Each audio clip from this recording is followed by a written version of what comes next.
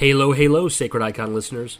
We used to do ads for other people, but I decided, why don't we do one for ourselves? Whether you're here listening to us for the first time or you've heard every episode, I'd like to briefly tell you what we're about and how you can support us.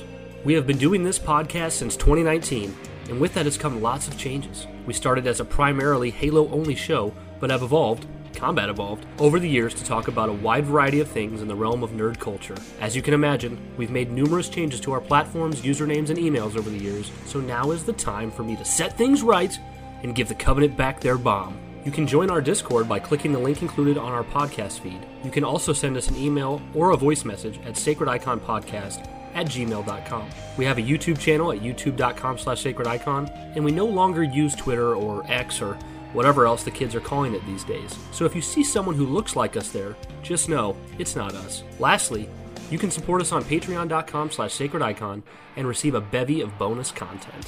We're so glad you chose us to be the voice in your ear on this particular day and hope you enjoy the episode ahead.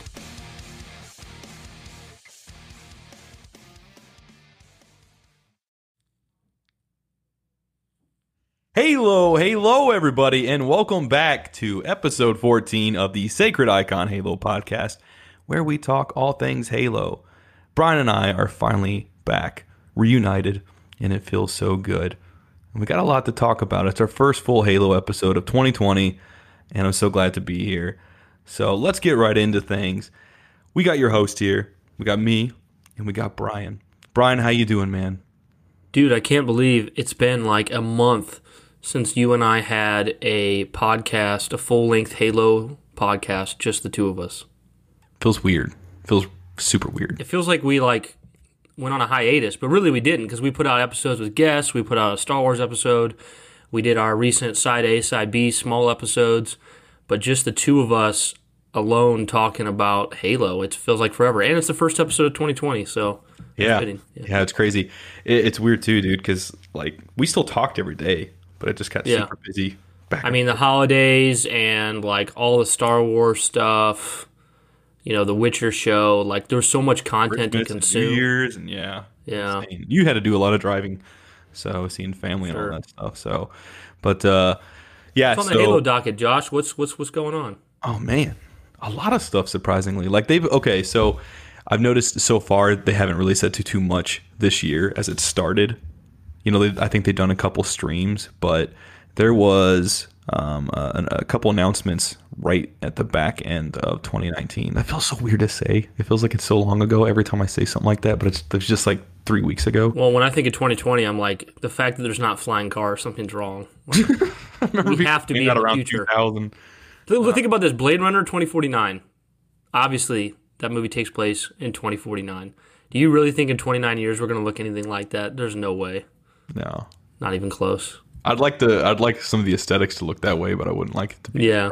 What's crazy to think is we're probably going to be alive. I hope. I guess we don't really know, but I really hope we're alive in if we live a normal life without some issue, we'll be alive in 2049, and we're going to be this is the same year as Blade Runner 2049, and I'm driving a 2018 Ford Taurus. It's funny because that was my first car, not a 2018, but it was a Ford. I know, that's why I thought of your car, but I had to say 2018 because it's not very believable that you'd be driving a 2004 or whatever. Yeah. Anyways, all right, yeah. So first things first, DreamHack Anaheim 2020 was announced as the first Halo esports event of 2020. This is going to be taking place between February 21st and 23rd at the Anaheim Convention Center in California. So for anyone interested in that kind of stuff, be sure to check out dreamhack.com/Anaheim. That's pretty cool, right, Brian? It seems like into February. That's not too far into the year, and they're already kicking some stuff off. So even though that's not quite our thing to watch those. Yeah, I think it's a good time to do that because, in the grand scope of Halo info for 2020, this isn't going to be the biggest thing by far. Yeah. So kind of give us the calm before the storm now. Trickle the stuff out now. Once they go into that full Halo Infinite marketing campaign, it's going to be the hype train, and it's going to be all people are talking about. Everything's going to blow up, and now is the time to get to do what the last things they want to do with anything MCC or Halo 5 related before Infinite dominates the conversation. So Yep. So speaking of that, actually, Halo 5, in a Waypoint article published on the 19th of December, they were quoted as saying, "As mentioned in a community update back in October, we'll be looking to reduce the amount of playlists in 2020 to ensure a quality matchmaking experience across the entire game." Again, this is Halo 5. "This reduction will begin when we come back from the holiday break and get to examine current player trends. Over the past 4 years, we've continuously added playlists to the point where we now have 18 unique playlists, sometimes even more. This upcoming year will reel things in a bit to maintain good connections, search times, and match fairness. Throughout 2020, we'll work to ensure Halo 5 maintains its high-quality bar for online play, has diverse and engaging playlist offerings rotating in, and is ultimately set up to succeed on its own when Halo Infinite launches next holiday season." So, I got to admit, to its credit, like, when we were on there the other day and I was getting the playlist set up before we played, like, there's a lot. There is a ton there. Yeah. Like, not just in the, like, ranked, but then you have the social and then you have the Warzone stuff, too. Like, so I kind of can't blame them for wanting to minimize that, because as soon as it gets closer to Infinite. I think it's the best thing is to get it down to the core stuff and be able to keep the player base that's there thriving, because it's a lose-lose situation, because if they leave everything there, you're going to see people, especially more after Infinite's come out, you're going to see people who are complaining. Halo 5, it takes forever to find players, and the community's too split because you haven't brought the playlist down. But since they are bringing the playlist down, you're now going to have people that are going, "What? The best playlist in the game was blah, blah, blah, blah, blah, and now it's gone. Halo 5 sucks, 343 sucks, I quit, game over." Yeah. And it's just like, and don't get me wrong, like I'm somebody who loves Mythic Arena, and I know that's going away, and like if I could selfishly choose, I'd make one of the playlists that stays Mythic Arena, but I don't think that's going to be one that makes the cut. I'm sorry, man. Let me cut in for a second. Let me pick your brain. Do you think there's at all a small chance that they're going to bring that back or decide to, like, extend it or keep it? Because it was received very well, obviously. Well, it's really hard to say, because I'm judging off of what I've heard on the Twitter, aren't you? Correct me if I'm wrong. Yeah, I'm judging off of Twitter, which actually this is like a subtopic that I didn't even tell Josh. He kind of brought this up right now, and I'm kind of going to go away with it here for a second. We'll see. It could be 2 minutes, could be 5 minutes. I don't know. It's crazy how, like, and Josh, interrupt me if I'm saying something you don't agree with. Josh and I don't agree with it. I'm just kidding. Anakin Skywalker is the best. No. Before Josh and I got into the Twitter podcast game, we were obviously both big Halo fans and loved Halo. But we kind of had this understanding that Halo just wasn't that relevant anymore, and that, quote-unquote, everyone hated new Halo. And I say quote-unquote because I'm talking about, the mainstream universal audience. It just seemed like Halo was not that talked about or popular, and it kind of had been fallen to the background. Well, then as soon as Josh and I get into the Twitter podcasting game, you discover, no, there's a huge following of people just like us that love Halo, that have been around for a long time, and their Halo love hasn't dwindled. They're just as active. They're making stuff for the community. They're engaging in the community. They're actively waiting for the next game. Going to Outpost Discovery, all that different stuff. When it comes to the reason I bring this up is because Josh mentioned Mythic Arena and like it going over really well. Judging by the Halo Twitter and like Twitter in general and the internet, I feel like, yeah, Mythic Arena did go over really well. But in the grand scheme of things, like, what's the mainstream audience doing? Like, worldwide for Halo 5, how many people were playing Mythic Arena? I don't know. It's just a different thing. What do you think, Josh? Yeah, I mean, I don't know. Did they release those statistics at all? Like, if it was for Mythic Arena? Count? Yeah, I just know it was received well. I wouldn't be surprised if they did, but I don't know about it. Yeah, I mean, it's kind of interesting because, like, I've still been into Halo. Like, prior to doing the podcast, I was still into Halo, but it did kind of feel like, it wasn't relevant anymore. I felt like we're the only one that cared. I mean, that's what bugged me. But. Yeah, I hate to compare it to Star. I'm always going to be bringing up Star Wars, but I mean, Star Wars and Halo has a lot of overlap. Let's just say that. Let's just be real, man.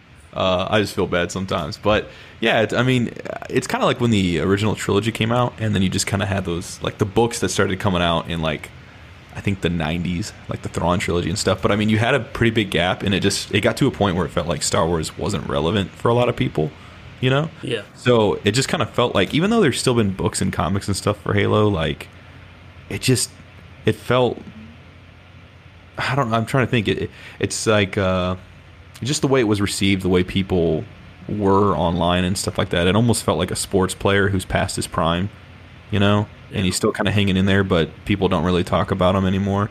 So it was kind of cool to, as we've done this, to like see the enthusiasm and the positivity, and then also like you and I have gone back and we've been playing Halo 5. You know, not just Reach because of its relevancy, but like we've gone back. That's what we're playing more. So it's cool to see like people like starting to sort of like open up the windows and open the doors, and they're like, oh, like Halo, you know, like, oh yeah, I do love that game. And actually talk about it and feel like they can talk about it. So, but in regards to Mythic Arena, man, like, I think that was definitely a cool thing. Whether or not they had an agenda with that, like, I don't know, but it was cool to see at the tail end of 2019 to get something new from Halo 5.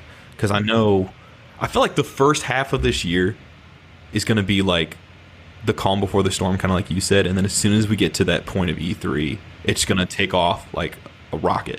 You know? Well, yeah, because I don't think we've ever had quite this much silence before release. Like, assumedly, and I think some things are going to happen long before E3, if I'm honest. But by the time E3 happens, we're going to have gameplay, both multiplayer and campaign. We're going to have a new trailer. We're going to have commercials. We're going to have details. We're going to have new artwork or stuff like that. You know, there's going to be a lot to talk about. And usually, in the past, you know, the information's been more drip-fed, but by the nature of it coming out this year and us still not knowing much, it's going to be a lot more coming at you quick. So there's just going to be a lot to cover. Like me and Josh have talked about, like, you know, we could make a 30-minute conversation out of that brief Master Chief segment from the Game Awards, you know, he's running. We could make a 30-minute conversation about that because it's all we had to go off of. But if, you know, in March, 343 decides to drop gameplay footage and cover art. Well, they already give us cover art, but, you know, and a bunch of other stuff. Like, we're going to have, like, 18 hours of stuff to talk about, and we only can do a 2-3 hour podcast. So it's just kind of crazy how that works out. But I was going to ask you, dude, do you feel like you mentioned, like, sort of radio silence and stuff like that a bit. Like, do you feel like it would have been much more noticeable had we not had things like Outpost Discovery and Halo Reach coming to MCC?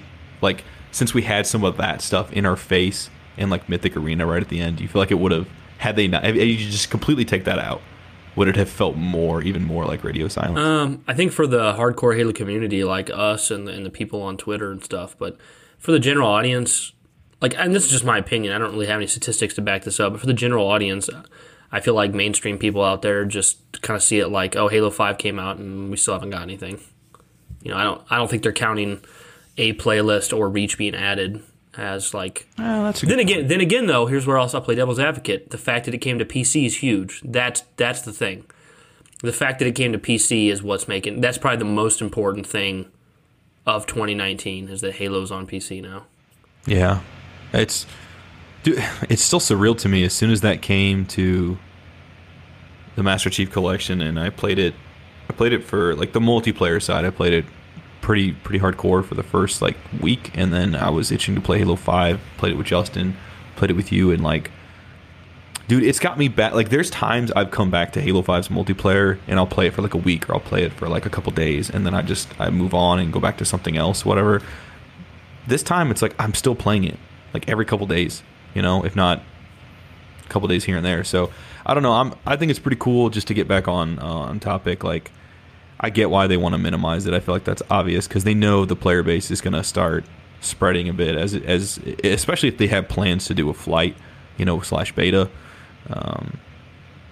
And I think also for people who maybe don't like Halo Infinite, or people who just love Halo 5 so much, you know, and they prefer that multiplayer by the time Infinite comes out, they want to be able to go on there and get into a match. Yeah, it makes me think about like pretty much as every Halo games come out. Like, I started playing Halo when Halo 2 was the newest Halo. And like as every Halo came out, there becomes this point after you've played the new Halo long enough, you want to go back and experience the old one again.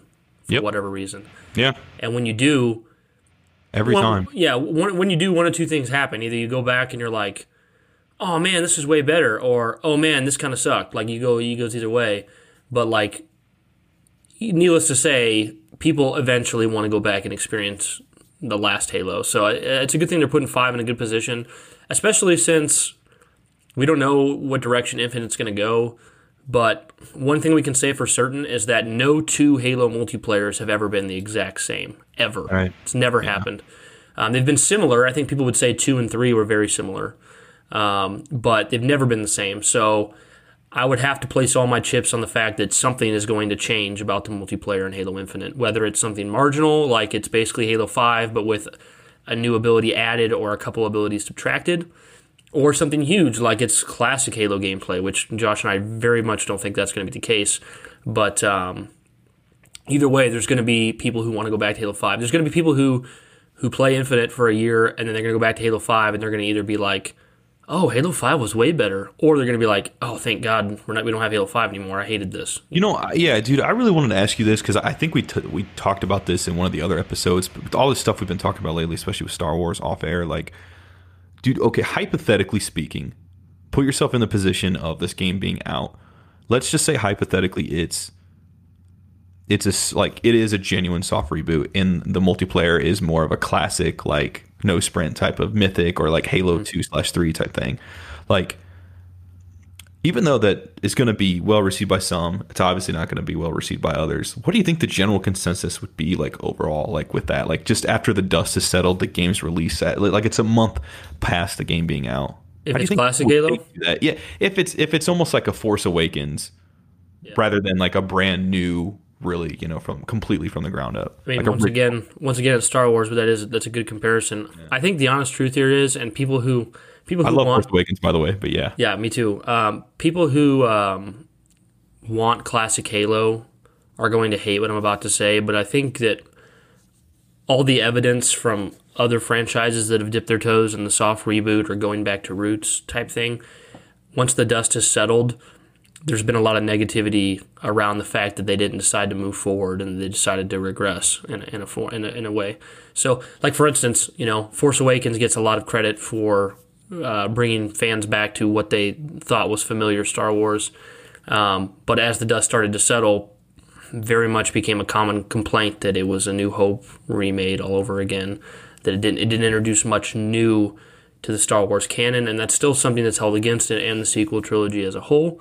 So I think if we get I think right now if 343 announced Halo Infinite's going to have classic multiplayer, there's going to be a huge scream of excitement from rippling across the Halo community. Obviously, there's going to be people who are going to be upset. But there's going to be tons of excitement, and then some of those very same people, months or years after Halo Infinite's come out, they're going to say, "Oh man, Halo 5 was an evolution in the gameplay, and that was a direction they were moving forward, and instead, we took a step back, and that wasn't the right thing to do." So, I mean, obviously, everyone has different opinions. You're going to have people that just want to play classic Halo till the end of time. Personally, I would be fine with playing classic Halo to the end of time, or having it continue to evolve. I think Josh is more in the evolve camp. Am I correct? Yeah. Yeah. So, Josh, I don't want people to. I'm sorry, man. I can see a scenario where if this hypothetical thing was the case, that people will go back and play Halo 5. Like, you'll have this hardcore group. For sure. That'll go back and play Halo 5, but then they'll complain about how at least Halo 5 did this. It's almost like... Yeah. There's no winning. How, Rise of Skywalker comes out, some people are so upset with it. The ones who previously hated Last Jedi will say, well, at least Last Jedi did this, or at least... it's like when they don't like something and then something else comes out, and for whatever reason they like it even less, suddenly they hop on the bandwagon of liking the thing they previously hated. Yeah, exactly. I think that could happen, but I just think in that scenario that's a possibility. I mean, we got to think here, what's going to be the best for Halo long term? Because Microsoft and 343 are not looking to please the Halo Twitter fan base. That's not their bottom line. Their bottom line is, how do we continue to grow Halo, make Halo more relevant, make Halo more profitable, keep Halo relevant for years and years to come? You already have people that are fans of Halo that are 10, 15 years younger than Josh and I, and they got in Halo on Reach or on 4 or 5, whatever, and the kind of Halo they know is the one that has sprint, the one that has types of armor abilities.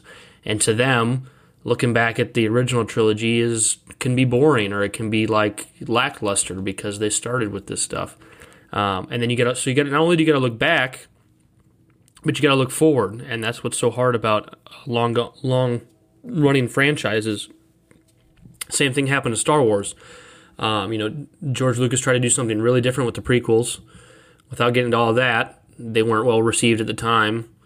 So then Disney, years later, they say, let's just stick to what people know and what they like. And then it was kind of unoriginal. So you have to walk a fine line between the two.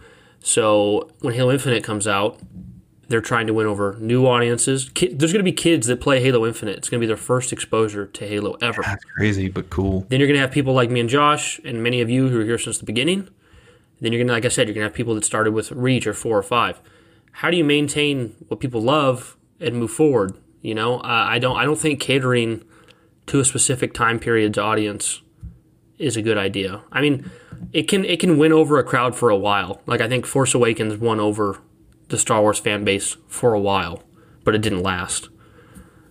So I think the same thing would happen with Infinite. I think Infinite needs to identify its core concepts, rest in those, and discern which things can move forward. Like, I this is just an opinion, of course, and I know I'm going on and on here, but you're good, man. Keep going. Like for instance, with Halo Reach and Halo 4.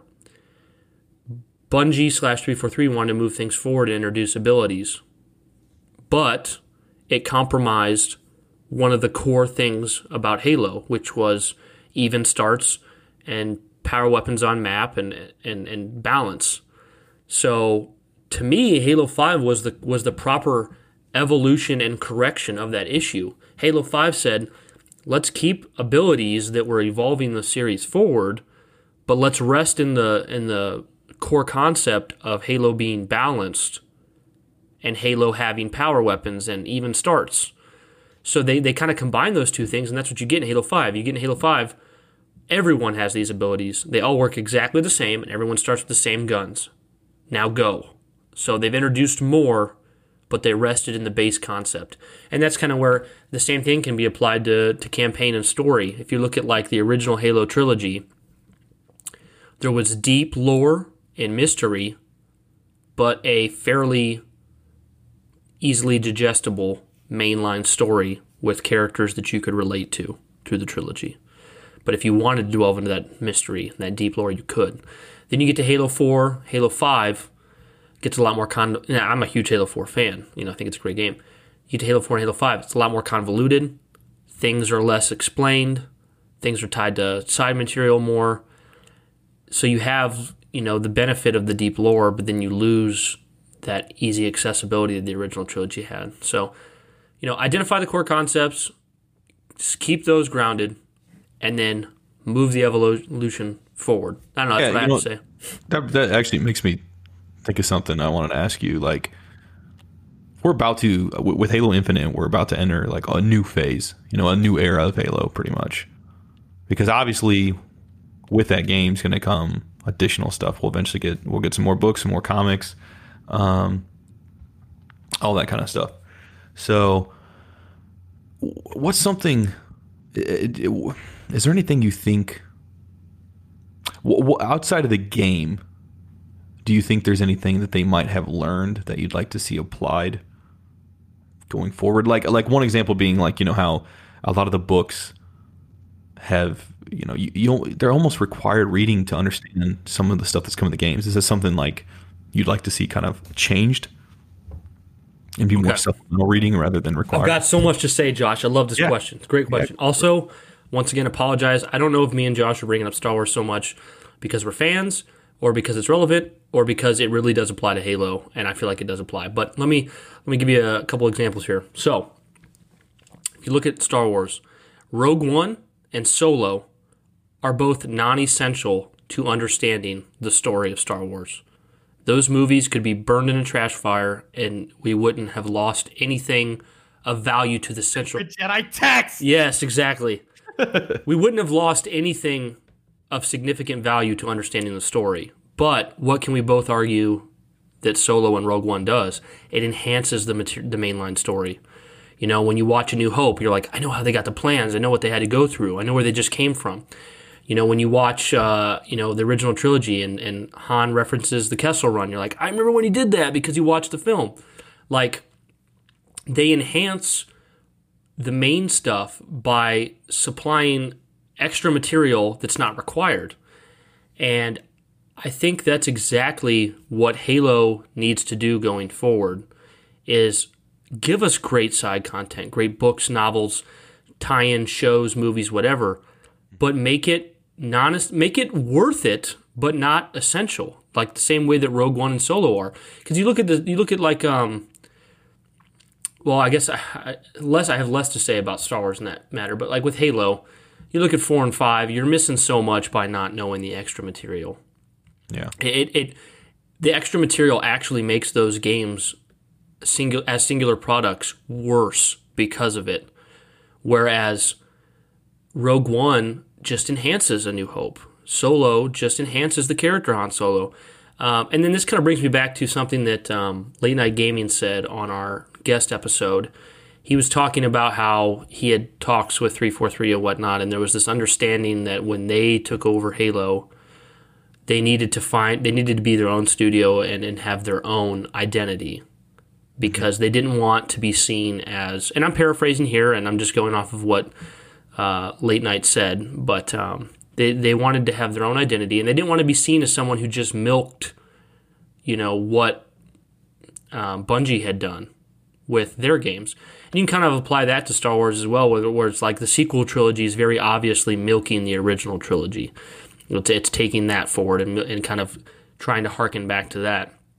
So 343 kind of suffered a different thing that I feel like most people who take over a property, they're more likely to fall into the milking what worked than they are falling into the let's do something way different. But 343 was different, and I admire them for it. They said we need to do something different. We need to give some people something that they haven't had before, and they did Halo 4 and Halo 5, and ultimately it just wasn't the direction that was going to work for the overall fan base. And what Late Night Gaming said to me on that guest episode was that they've now come to the realization that it's okay for them to make something that feels very Halo. It's okay for them to rest in the things that are very essentially, notably core Halo. Because if you look at Halo before 343 acquired is one way to put it, but before 343 took leadership of Halo, of course you had the Bungie games Halo games that were made by Bungie, but you had tons of extended material that was written by people that weren't Bungie. Some of those books we know for a fact Bungie didn't even want created, but they were there, like Fall of Reach. That is seen as a core, amazing lore bit of Halo, but it wasn't by Bungie.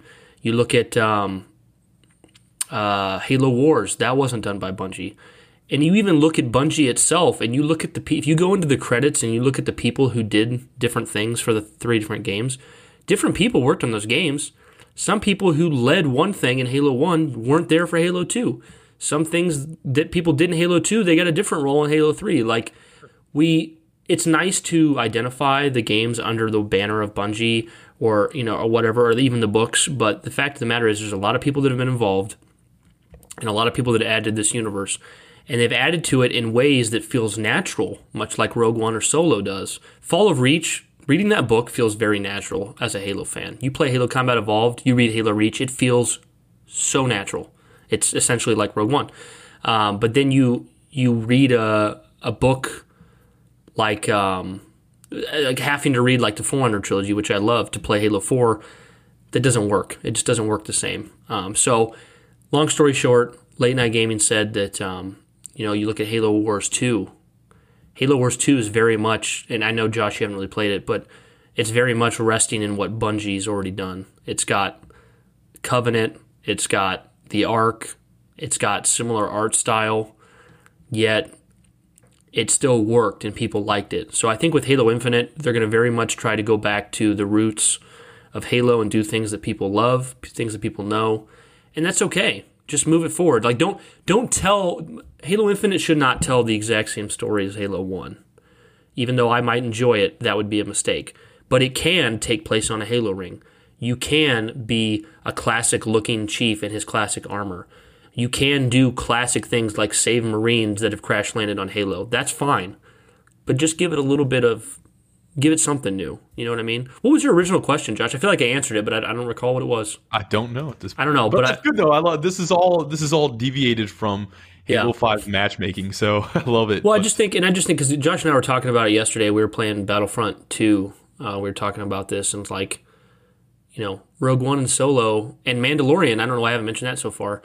They really just enhance the Star Wars we already had. And actually, I should mention this is not Disney, but the Clone Wars really enhanced the prequel trilogy. It just added layers of meat to something we already had instead of just drawing it. Like, it's almost like this. It's almost like and I'm a huge sequel trilogy fan, so if you guys think I'm dogging it, I actually love it. It's like the sequel trilogy of Star Wars. It took like the meat of the original trilogy and it thinned it out across 3 more movies. You see what I'm saying? Oh, yeah, you're talking about the sequel trilogy? Yeah, the sequel trilogy. It's like, here's all the meat of the OG trilogy. Let's take some of that and thin it out into 3 more films because it's very much derived from the original trilogy. Well, then you look at something like the prequels, and the prequels is like this chunk of meat, and then you add the Clone Wars, and the meat, it's a bigger chunk of meat. It's like, okay, now the Clone Wars, or now the prequel trilogy is meatier. It's better because we've added the supplementary material. It's not required, but enhances the hell out of it. Yeah, and you know what? Rebels itself actually does a really good job of like taking aesthetics, things from prequel trilogy and then the original, and you feel kind of combining them. Yeah, that's cool. So I get what you're saying. Definitely. But back on to Halo, because we got a lot of 2020 stuff to talk about. They said too. I feel like this is one of the more irrelevant things, but it's still worth talking about. I felt. It's on the subject of Halo Waypoint. They said in the same article, as we prepare for the launch of Halo Infinite in 2020, we've decided to give the site a fresh coat of paint. Our current plan for Waypoint is to make sure this overhaul, which will actually be much more than a fresh coat of paint, truly improves every aspect of the current site.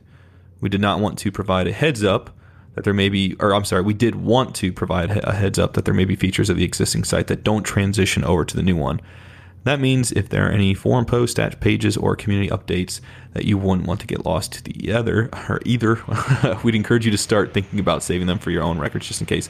So it sounds like with Halo Infinite, they're going to be trying to like revamp Waypoint, right? And try to make it relevant again. Yeah. It's not used as much. Like even the Spartan Company stuff, I feel like that stuff is so cool when I go on there and I look on the page and I see the Spartan Company and I see my own stats and just, how many kills I've gotten with a weapon.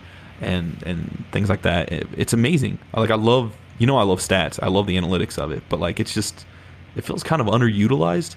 I think I've said it before to you, but I don't know if I have. I know I've definitely said it to someone. And this is not at all this is not a dog on 343, but I've said it before. Halo Waypoint is awful. Halo Waypoint is an awful website. It's not very well designed. It's not very intuitive. It doesn't grab your attention properly. Nothing makes you want to spend time there. Just everything about it. And then the forums, don't even get me started on the forums. The forums are horribly designed. There's 1 million categories with 1 million different subcategories, and it's not very organized well at all. All the font is capitalized. The colorization of the website makes it hard to discern what you're reading. And it's just awful. And here's the truth of the matter. I don't care if people agree with me or not. I'm just telling you. This is the truth of the matter.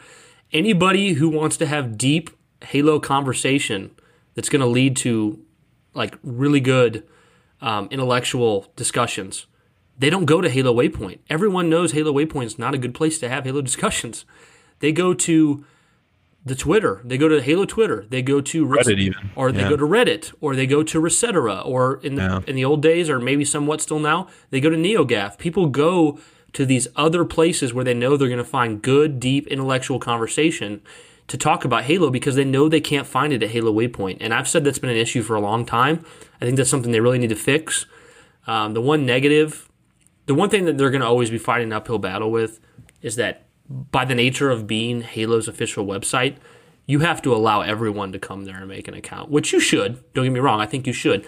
But if you go look at the threads on Halo Waypoint, you get people that make threads that are just completely useless. Like the threads like, I really hated when, this plasma rifle lost its animation, or somebody's like 343 sucks because of this. Like, they're not actual discussions that warrant, I get it. You're saying they're not contributing to. They're not contributing. It's just a bunch of garbage. Like most of the site, like don't get me wrong, there's definitely gems in Halo Waypoint, and I know from Twitter that there's really awesome Twitter Halo fans that also contribute on Halo Waypoint. But the vast majority of it is they're just people who went to Halo, like they had an issue, they went to Halo.com, they logged in with their gamer tag and then started posting. Like it's not community members of value a lot of times.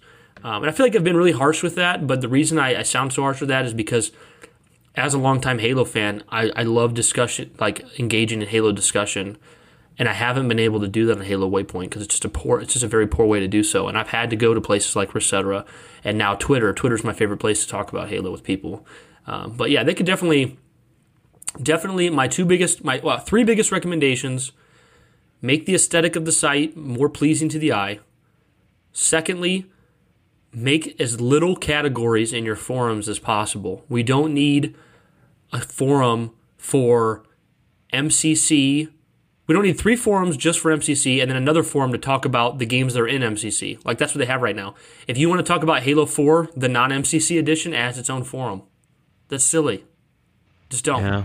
It seems like it needs to be a bit compressed. Yeah, and just compress it, change the aesthetic, and just find a way to encourage good discussion there. That's all I have to say. I get it. I mean, I think to be fair, like I pretty much agree with everything you said. I just feel like, to be fair though, I don't know if most people use, the games' message boards as much. Like Sea of Thieves is an example. Their message board is active, but I think I see more like looking for group posts and stuff like that on Reddit and Discord and things like that. So Halo has the lore side of the community, the lore side, and then the technical competitive side.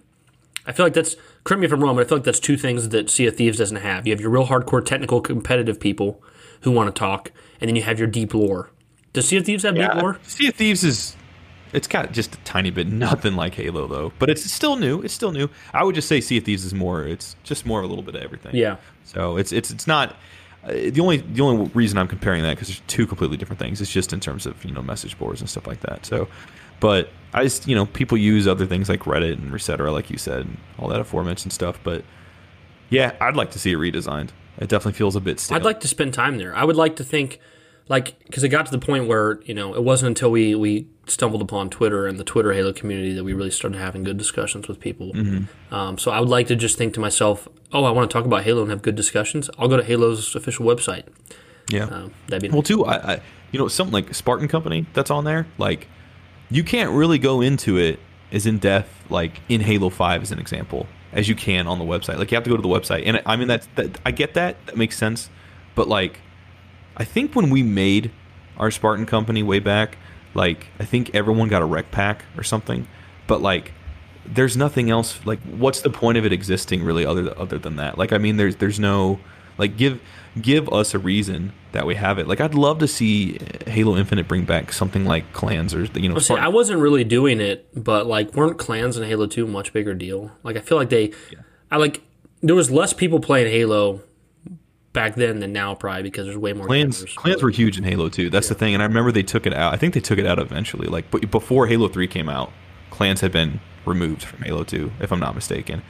But the thing is, like, I remember getting in a lobby I went in with a friend, and we went into this one lobby of a clan, and they wanted to sort of screen us and like test us out, basically see if we were good. Like, it was a big deal for a lot of people. Yeah. And whether it's competitive or casual, like, I would love to see them take something that is on there, being Halo Waypoint, and actually give us a reason. Like I just think that's such a cool thing. Like give it some justification for existing, more than just, oh hey, you can literally. It's like a friends list, and we already have a friends list. Yeah, it's kind of one of those things where it's like, it's cool to say join my Spartan Company, but then once you do, there's nothing. There's nothing. It. Yeah. It's kind of superficial, and I think everyone knows that. Yeah. But yeah, overall on that closing statement for me is I pretty much agree with you, Brian. I think you said it best. Like, it's stale to me, and I think it needs to be redesigned. And I would love that. Just, Halo Infinite's coming out. We're in a new era. Like, let's give that a fresh coat of paint. Let's soup it up. And I'm not saying they're perfect, but even the Bungie forums now, if you go there for Destiny, it's still 2-3 steps above Halo Waypoint. Okay, yeah, I haven't done that, but yeah. That being said, the people that work on it, of course, and that can contribute to the articles and stuff like that. Like they've been so transparent. That's the one thing I will say. Like, they've been so transparent on their news articles, their Halo bulletins and stuff like that. On like these, I've been reading off. Like, there's so much insight that we get that we just didn't get a couple years ago. Like, I hate, we said it before, but because of, I think, MCC sort of failing out of the gate like it did, it helped them get more transparent. Like, we need to talk to you guys and let you guys know what's going on. Yeah, and I'm not really like mad at anybody at anybody period for the Halo Waypoint website. I just think I'm stating the obvious about how it's not doing its due diligence. And I think with everything they've been through, such as forming a studio, creating Halo 4, creating MCC, fixing that, and making Halo Infinite, the last thing on their minds has probably been, we need to fix the website. Yeah, exactly. But you know what? Actually, in addition to that, before we move on, let me ask you something, dude. I feel like I got so many questions brewing from all these talks. It's good, dude. Let's talk about them. Yeah. What about the Halo channel, man? I will say there's nothing about that. Now, when that came out, I was excited. I love the idea, but I don't like how it's designed. Oh my gosh. No, you feel the same way, correct? Like tit for tat. Get me warmed up here. You ready? Yeah. Yeah. Talk about it. Okay.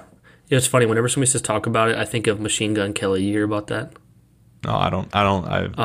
It's like this rap artist. He did a YouTube video dissing Eminem, and like his main like chorus was like he dissed Eminem. He's like, "Come on, let's talk about it. Let's talk about it." So every time you say "let's talk about it," I just picture Machine Gun Kelly.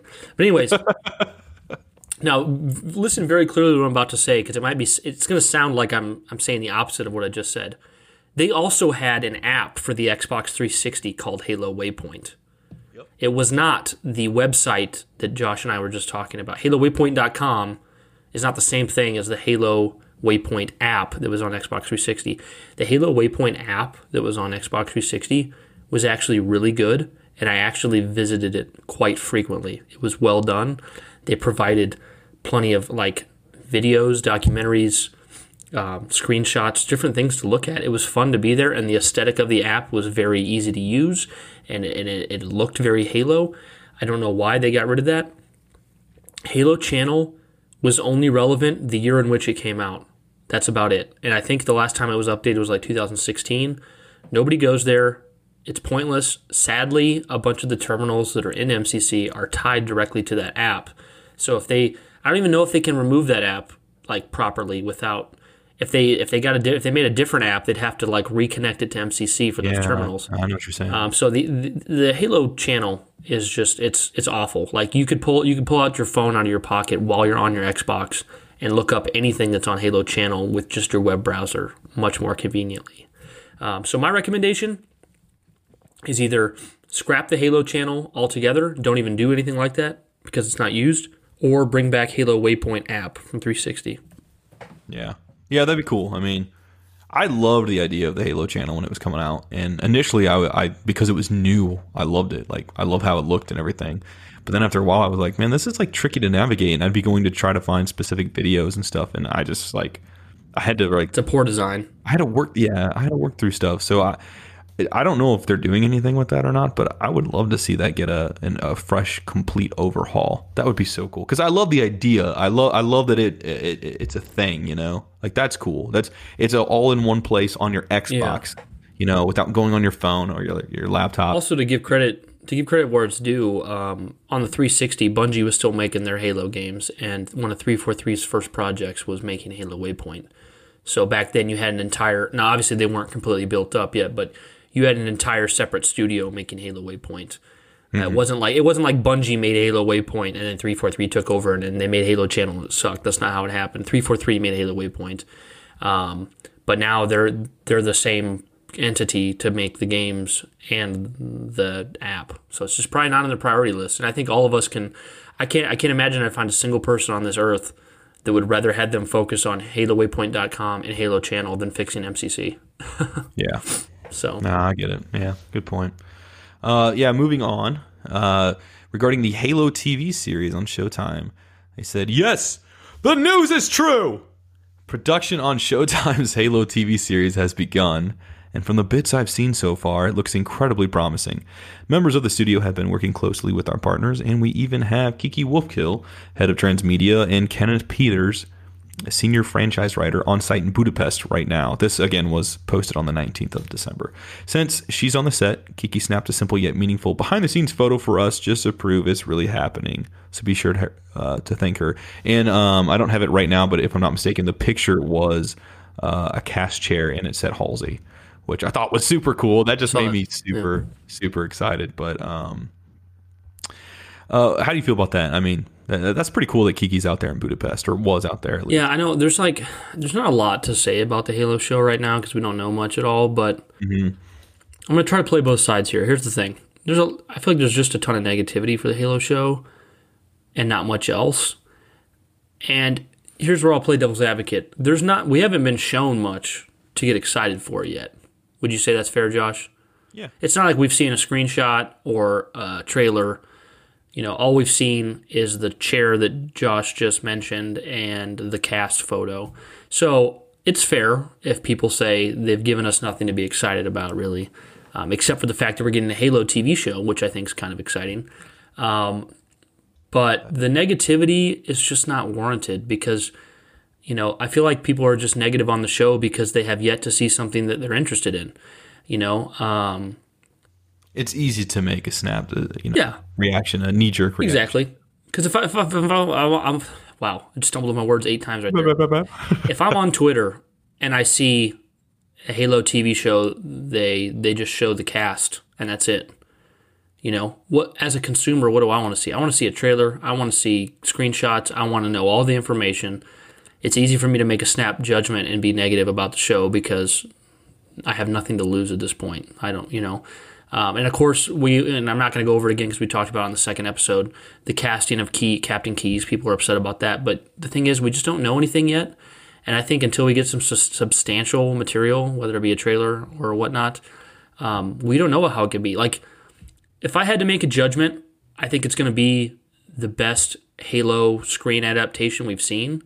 Yeah. But I don't think it's going to be some Game of Thrones quality thing. Dude, it's funny you mentioned that. I was actually going to say, I was going to use that as an example. Like, you know what? I feel like anytime there's some new series or something that's an adaptation of books or media of some form, like, no one really cares about those initial photos of the cast just assembled together, like Avengers, you know, like they're just all put together because you don't know what it looks like. And like you said, you want to you're like, give me something that I can get that gives me an idea of what I'm going to be expecting, like what to expect, you know? So, but at the same time, it's like Game of Thrones, they had some of those pictures and stuff like that of the cast before the show started. And then the show came out, it was super popular. And then you can go back now and you look at those pictures and it's like, oh my God, they were so young. And it's like, that's them together. It's so cool in retrospect, seeing that stuff. So it's like, it's hard to appreciate that when you don't know what's going to be coming.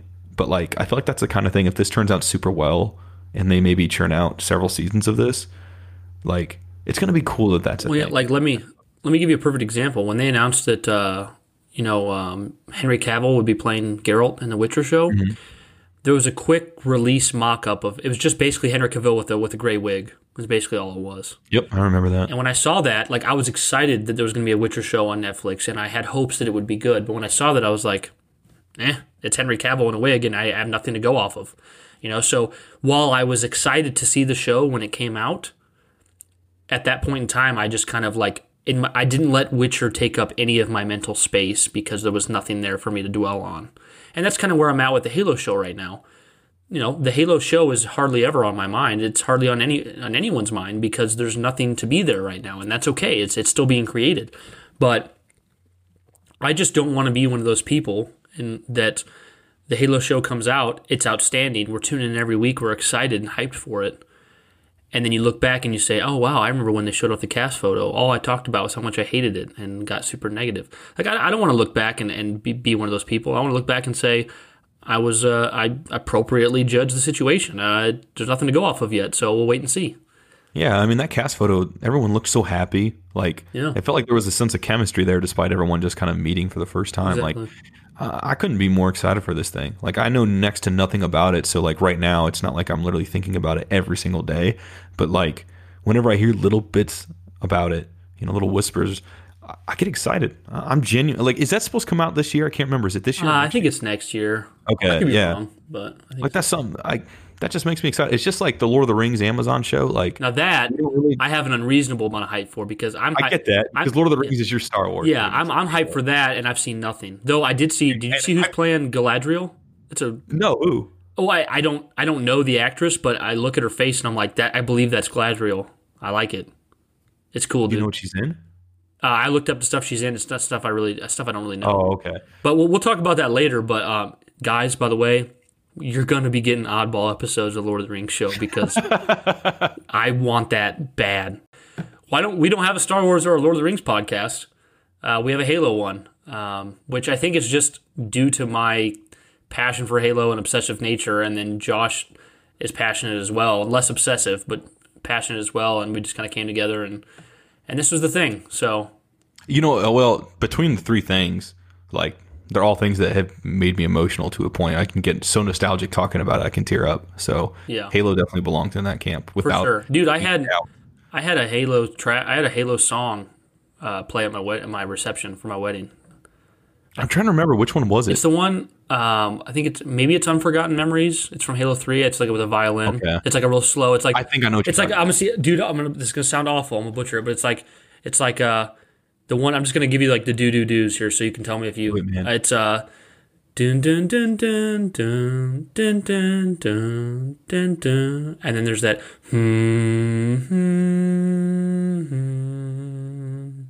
I think I might. It's like a sad one. I don't know, but that was at my wedding. But at the same time, at my reception, the table for me and the groomsmen and bridesmaids was a Lord of the Rings table. So, it just goes to show. You got a little slice of Halo in there. Yeah, no Star Wars there, dude. I guess that's because that sucks. Why didn't we do that?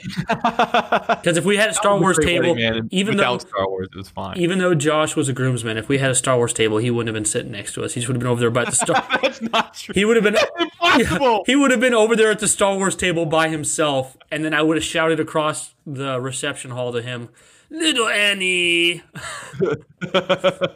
Dude, you know what I like, Josh? Something like that, doesn't he? Oh, what's he say? What's he say? No, maybe that's to Sebulba. I can't remember. What's Anakin's insult to Sebulba? What is it? Oh, Scrooty Dopot Slamo. Yeah, Scrooty Dopot Slamo. Oh, dude, remember that video? Remember that video I showed you guys when we used to work together of like adult Vader with Annie's voice?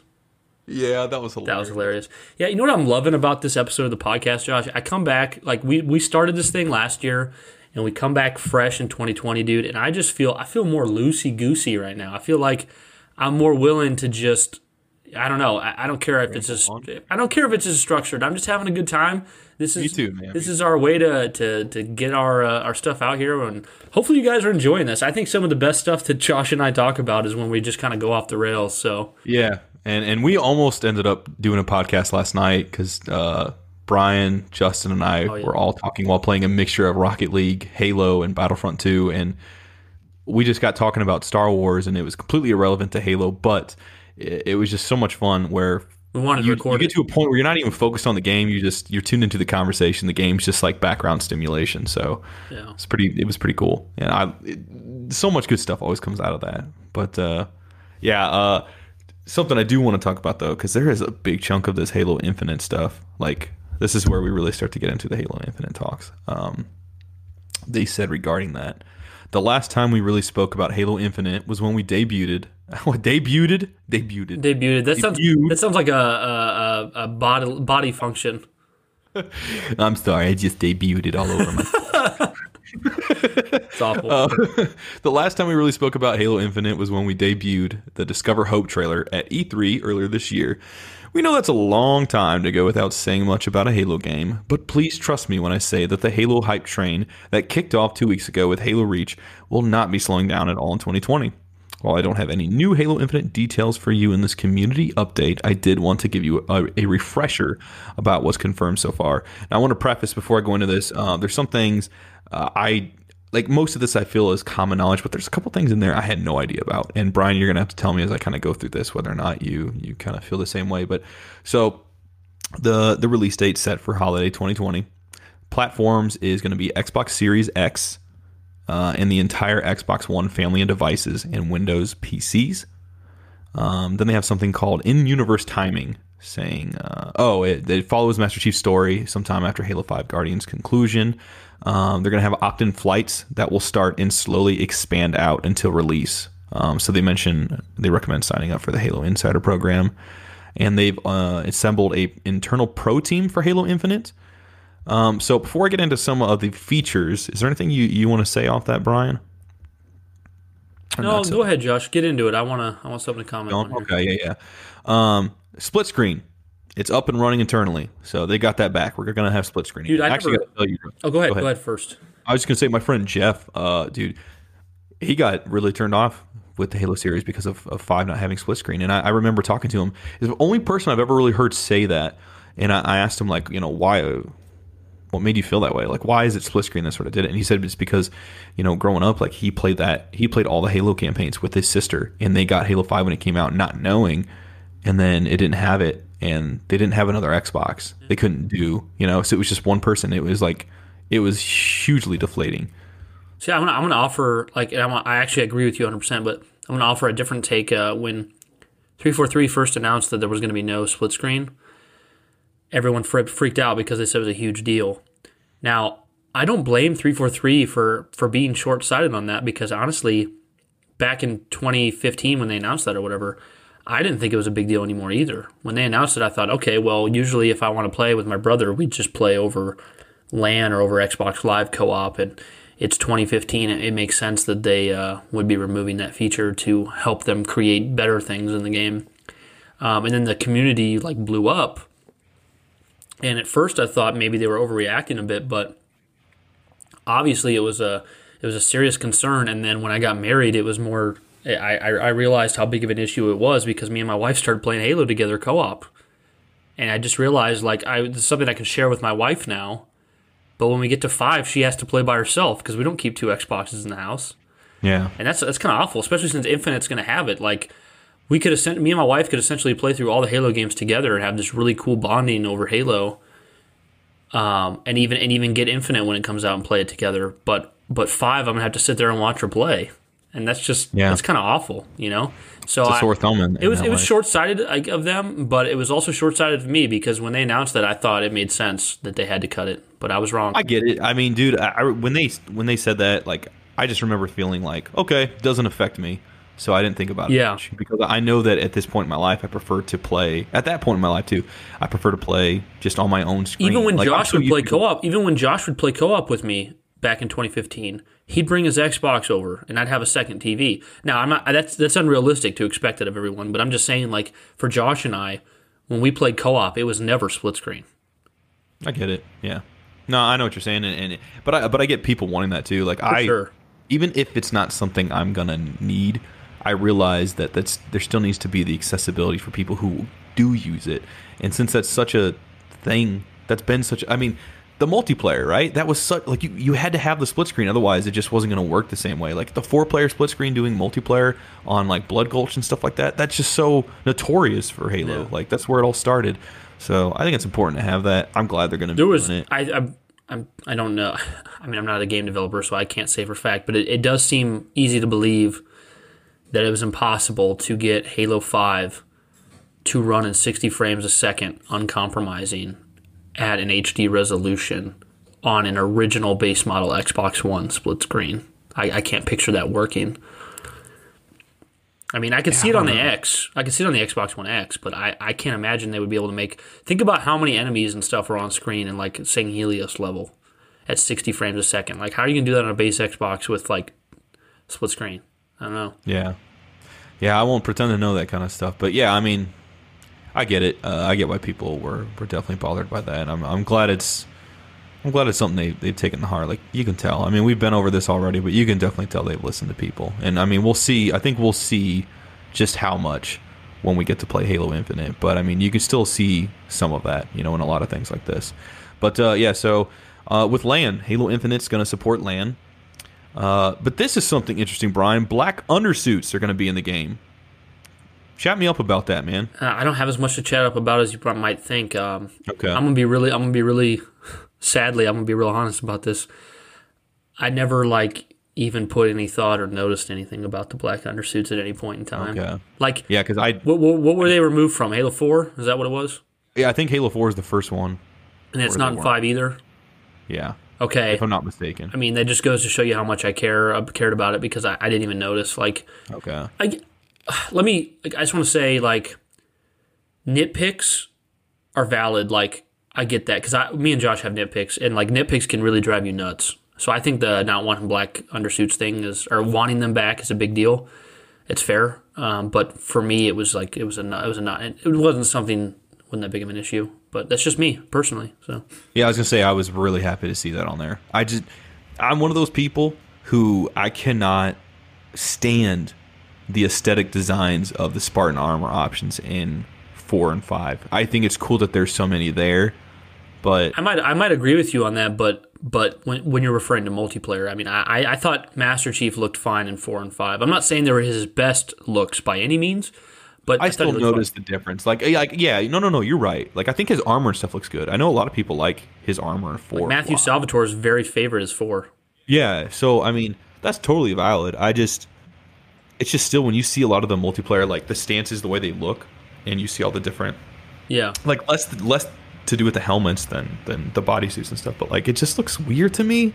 It really does. It looks like this sort of black suit, and then with these pieces just kind of patched on. I don't know. I'm just not a fan of it, but I'm glad to see that that's going to be changed.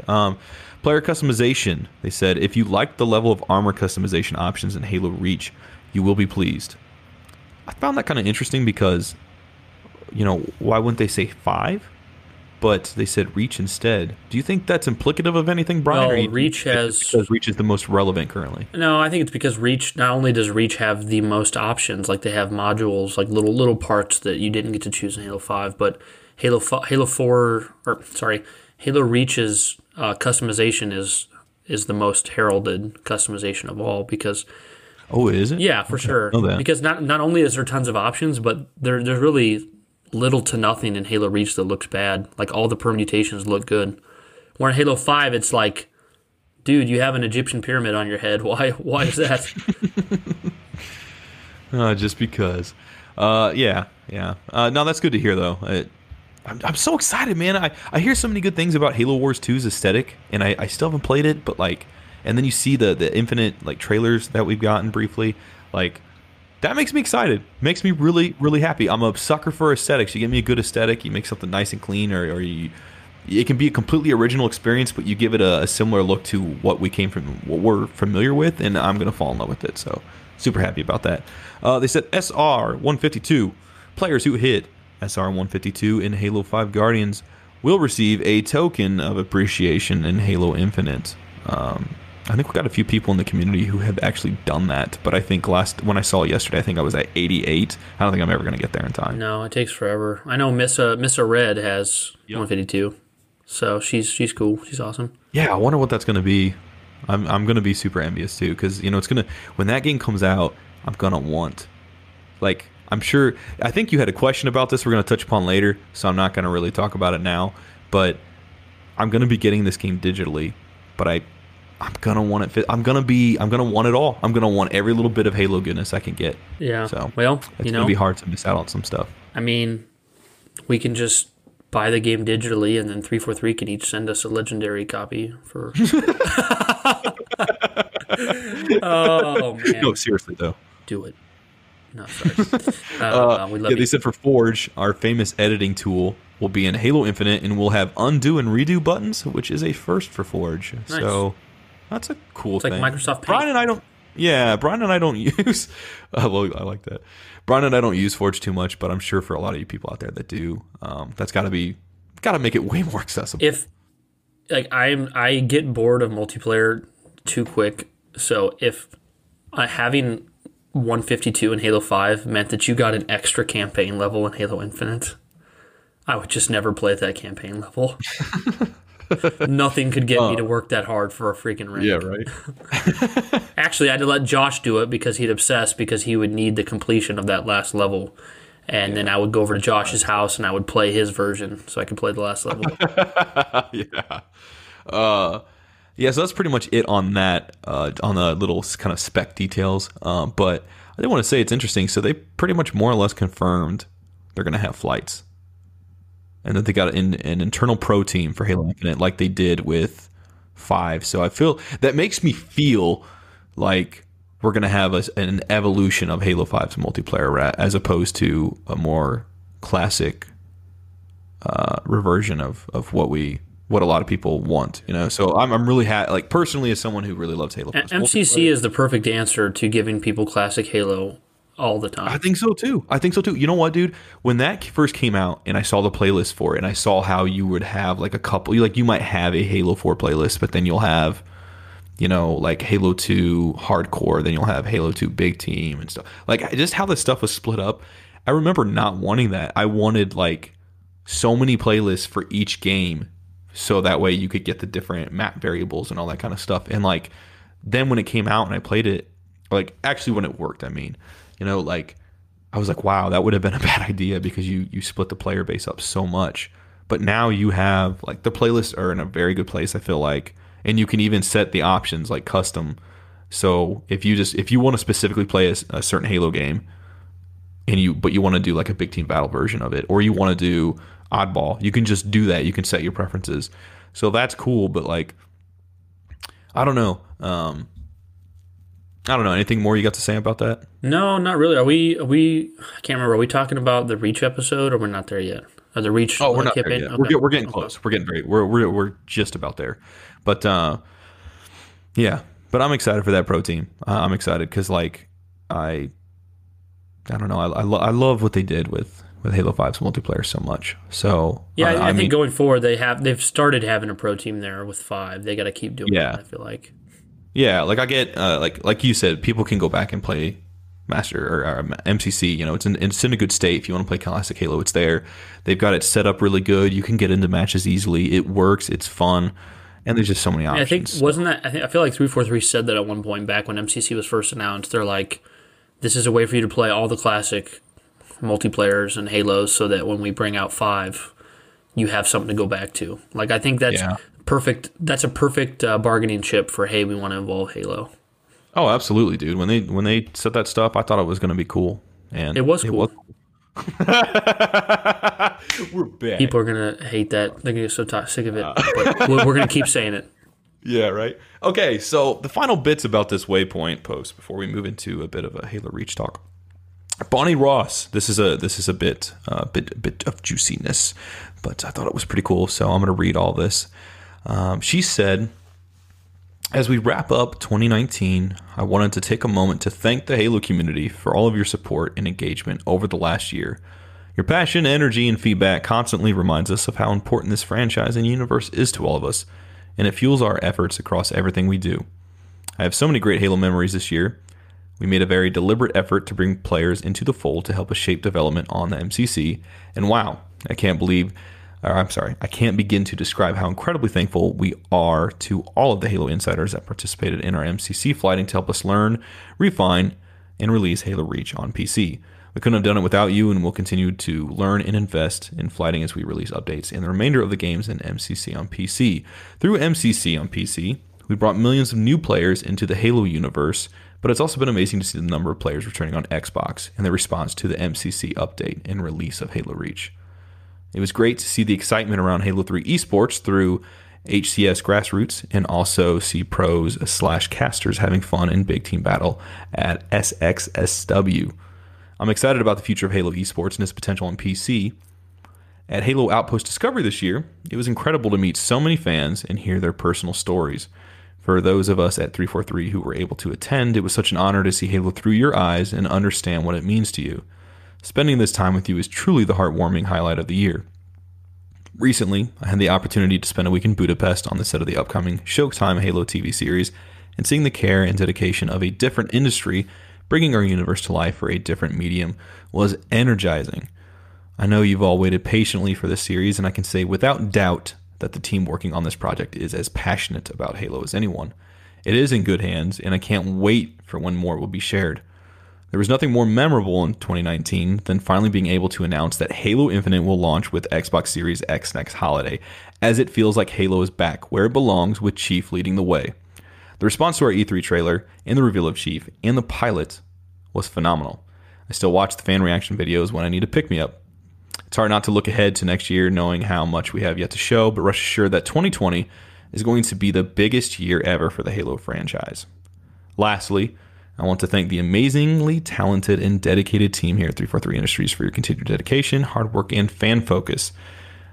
She wraps it up by saying, through that, you've accomplished so much to release Halo Reach and push the development of Halo Infinite to new heights, setting us up for a huge 2020. You amaze me every day, and with the happy holidays at the end. So I know there's not too much juiciness, but I just feel like looking back in 2019, there was a lot of cool stuff that really started to pick up for them. And like, I really got the feeling at the end there, like here's the thing.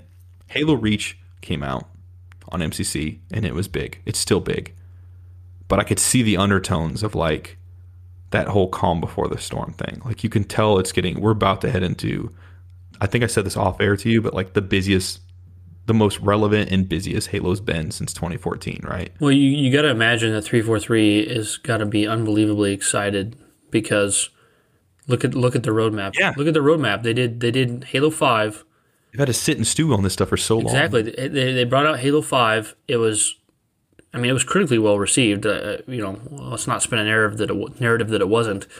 But the fans just weren't happy, and everyone complained, including us, and moved on. And then they had to sit there for the next 5 years. Well, it's so far 4, but eventually it'll be 5. Yeah. They had to sit there taking all of that negative criticism and leave that as their current legacy for 5 years as they doubled down and developed a new engine and new game. So for them to last year was them kind of like starting to like oil up the wheels a bit, like they're like prepping the car to get going. And yeah, then in 2019, as it's finishing off, like the spirit's got to be really high right now at 343, knowing that 2020 is the year where they're back. They got a new Halo game. They're confident about it, and they're going to be back in the spotlight again. So you pretty much summarized it. I'm excited for the team. Yeah. Yeah. Like I feel like this is them almost trying to, like, they've had to wait so long and they've had to be quiet so long and patient that they want to share this stuff, but it's almost like we're about to, we want to so bad, but we can't just. That's what's disheartening to me though, is like, no matter how good their reveal is this year, no matter how good the content that they show us is, you're going to have a loud, maybe majority, but most likely minority of people that are still complaining.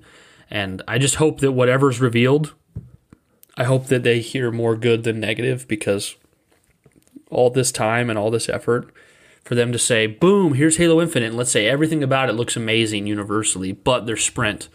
And then suddenly the whole conversation's around how Halo's garbage with Sprint. Like, come on, guys. Like, even if you don't like Halo with Sprint, like, this team just worked their butt off for 5 years, and they just. I tell you what, saying buns. I was gonna say buns, but I'm like, that's kind of weird. I'm like, buns.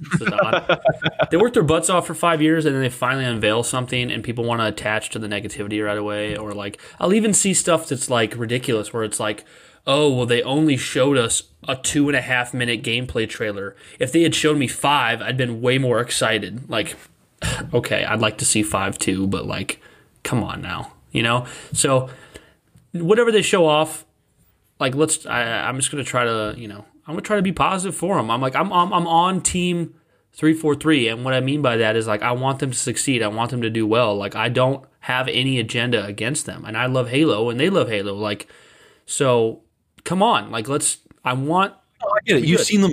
You wanted them to succeed from the outset, and they've struggled a bit. They've had their hits. I think the misses have been more than their hits at times, but you're still rooting for them. You're hanging in there. Exactly. They almost feels like an underdog story. Team 343 doesn't mean that I'm like saying that their problems are good. It's like it's not me saying, oh, Halo 5 story was actually pretty good. Halo 4's multiplayer was perfect. Like, no, I'm not saying that. I'm just saying I'm on their team. I want them to be good. I want everything they do to be great. Yeah. No, it's good. It's good. And it's nice to see. It's nice to see to look back at all the stuff that happened last year and see that we're kind of. I think we're finally at that end of just all that radio silence we kind of talked about in the beginning of the episode. Like there was enough stuff in 2019 that just trickled out that wasn't necessarily related to Infinite, but it was enough to sort of like pop it. It made Halo kind of bubble back up to the surface for a little bit. Coming on PC, that's a big thing, dude. And it's huge. They're going to be bringing games out on PC all the way up to Infinite's launch. That's genius for marketing. Genius. Yeah. Yeah. So you know what? I'm actually gonna talk about the subject now before we move into the Halo Reach stuff, just because I feel like it's the most relevant, dude. But you mentioned in your previous episode, I think it was episode 12, and you were talking about expectations and stuff, sometimes being disappointed and having high expectations and stuff like that. And one of the things I feel like we're in this like society, I feel like we're kind of at the end of it a bit, but we've been in this structure for so long of like doing things in a trilogy arc or bigger, better, more badass, where each game or story has to outdo the last. I've always been of the opinion that's not a good thing. I think you can tell a much better story throughout like maybe 4 movies, 4 games, 4 books or whatever, or more, rather than just the beginning, middle, and end. I don't like that. And then I also feel like not every game needs to outdo itself, like just an example being, before I switch it over to you, like I don't feel like a warrior who might fight in the biggest war, maybe maybe his next battle might be a simple skirmish, but it's still worth telling. Exactly. It might not be as big. So, I mean, what are your thoughts on that kind of stuff, man? And I mean this all regarding Halo, because I mean, I don't need this to be the biggest Halo game. I just need it to be fun. Yeah, I think when you try to continue to one up yourself, it makes the story feel less genuine, because like I'm not a storyteller, so when I say this factoid, I'm pulling it out of my rear end if I'm being honest. But like your buns, I'm pulling it right out of my buns. But like one of the core concepts I feel like you want to have when telling a story is you want people to be completely drawn into that story and not even realize that it's a story. You want people to be in that world and have the edges of your world seamless. And I think there's things you can do that are very obvious that will bring you out of an experience. Like Josh and I were talking about this yesterday, and like in The Force Awakens, when Finn picks up the ball that Luke trained with in New Hope, the training droid ball, when he picks that up and throws it in the middle of the screen, that very much tells me that the people making this movie wanted me to see it because they know I have a memory and they want me to feel something. Now, sometimes it's cool because you get to have that feeling, but on the other hand, it takes you out of the movie a bit because you realize that it's a movie now. You know that they're making it. It's not just telling you the story. You're not seamlessly in it. Very good point. So that's something that's very noticeable. Then there's something that's less noticeable, and somebody listening might be like, "Oh, that's just as noticeable to me." But something less noticeable is like, and I'm so sorry, guys, I keep bringing up Star Wars, but like, in like Rise of Skywalker, Palpatine coming back, and he really didn't die, and he's got an even bigger set of ships with Death Star technology on each one. And I loved Rise of Skywalker, by the way, so I'm not criticizing it. But like, this is a way that it's less like the mainstream audience can tell that like Finn was holding up that droid ball to make you feel nostalgia, but the mainstream audience is a little less likely to understand that what you're doing at the end of Rise of Skywalker is trying to give them the same exact thing they had in Return of the Jedi, but bigger and badder. That's what you're trying to do. Yeah. So there's levels of like things being obvious and things not being as obvious. So like with Halo Infinite, I agree with Josh. Like, they don't need to make it bigger and worse. Like, I don't need to feel like Halo Infinite's story has higher stakes than Halo 3. I don't. Like Halo 3 felt like it had extremely high stakes because it had been properly brought us to that point with Halo 1 and 2. We properly arrived at those extremely high stakes. So when you go to the very next game and it's like, oh, this is bad. This is twice as bad as the Covenant conflict from the last game. Like, no, that's horrible. Like, don't do that. Just tell stories that are really interesting, and it doesn't matter how important they are to the overall narrative. For instance, I would think about Blade Runner. Do either of those movies' stories really mean anything in the grand scope of that world? They don't. I don't know. I don't think so. You would know. Like, you think about Deckard. He has to kill some replicants, and Rachel, they want to kill Rachel because she's a replicant. I see what you're saying, yeah. It doesn't matter. And then simplistic story. Yes, it's a simplistic story. It doesn't matter. Like, in Blade Runner 2049 is the same deal. It's like, is Kay a replicant? And who is Deckard's daughter? Like, if we weren't told that, if that story didn't happen, the world of Blade Runner would still go on. Now, where something like Star Wars, the original Star Wars, Empire with the Death Star that can destroy every planet that doesn't listen to them. That's pretty world-ending stuff. That makes sense. But you don't need that. And then you can even see in Halo you don't need that because many people, including myself, I don't think Josh is included in this, but many people, including myself, we like ODST, Halo 3 ODST, more than we like Halo 4 or 5's campaign and story because it was a well-told story with good characters.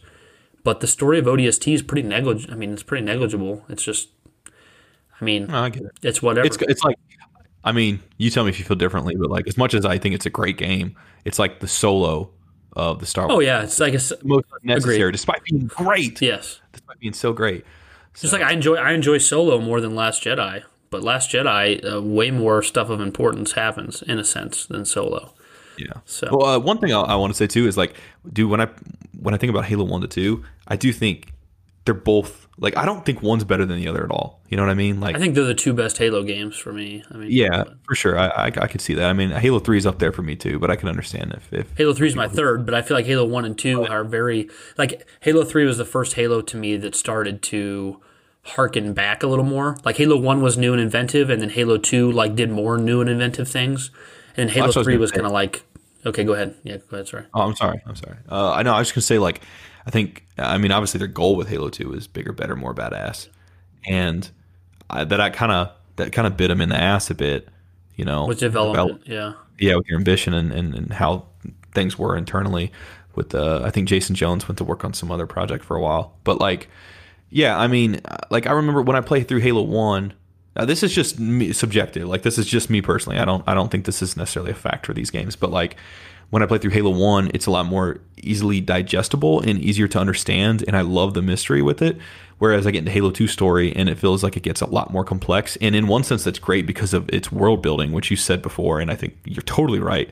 But then on the other hand, it's like, it's so much more complex, and it feels like it's trying to do so much. And I think for the most part, it manages to catch all the balls it's trying to juggle. But like, then you get to Halo 3, and Halo 3 is this sort of like finality. It's sort of like coming full circle. And then you kind of move on in the Chief storyline, and you get to 4 and 5, and it just gets so confusing. Like in one sense, I'll put it this way. In one sense, Halo 4 feels like a very intimate story. Like it reminds me of Halo 1 in the sense of its intimacy. Like, it's just very, like, it mostly takes place on this one place, and you have this story going on between, Chief and Cortana. And then you get to something like Halo 5, and Halo 5 is so confusing from the get-go. You're like, what is going on? Who are these people? Who's the Warden Eternal? What are the Guardians? Why am I playing as this person more than Chief? Who's Blue Team? And it's so many questions. So, but it like, you can tell they had ambition there.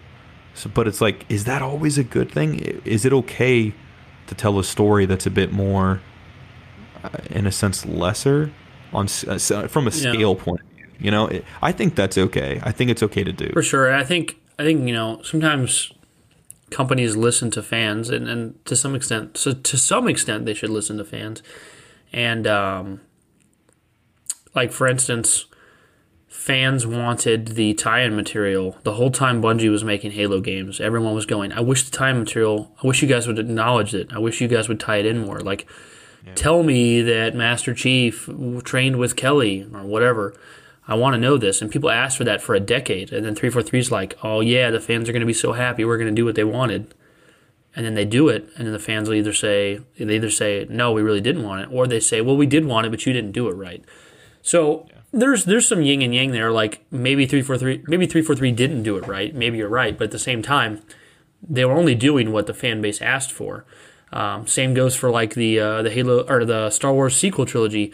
Everyone during the prequels was like, we want original trilogy, we want original trilogy content, and then Disney makes all their movies around the original trilogy, and they hardly acknowledge the prequels. And then now people are like, well, why is there no prequel? Why am I not getting this? Like, why aren't you reference this? Why is there no Ghost Anakin?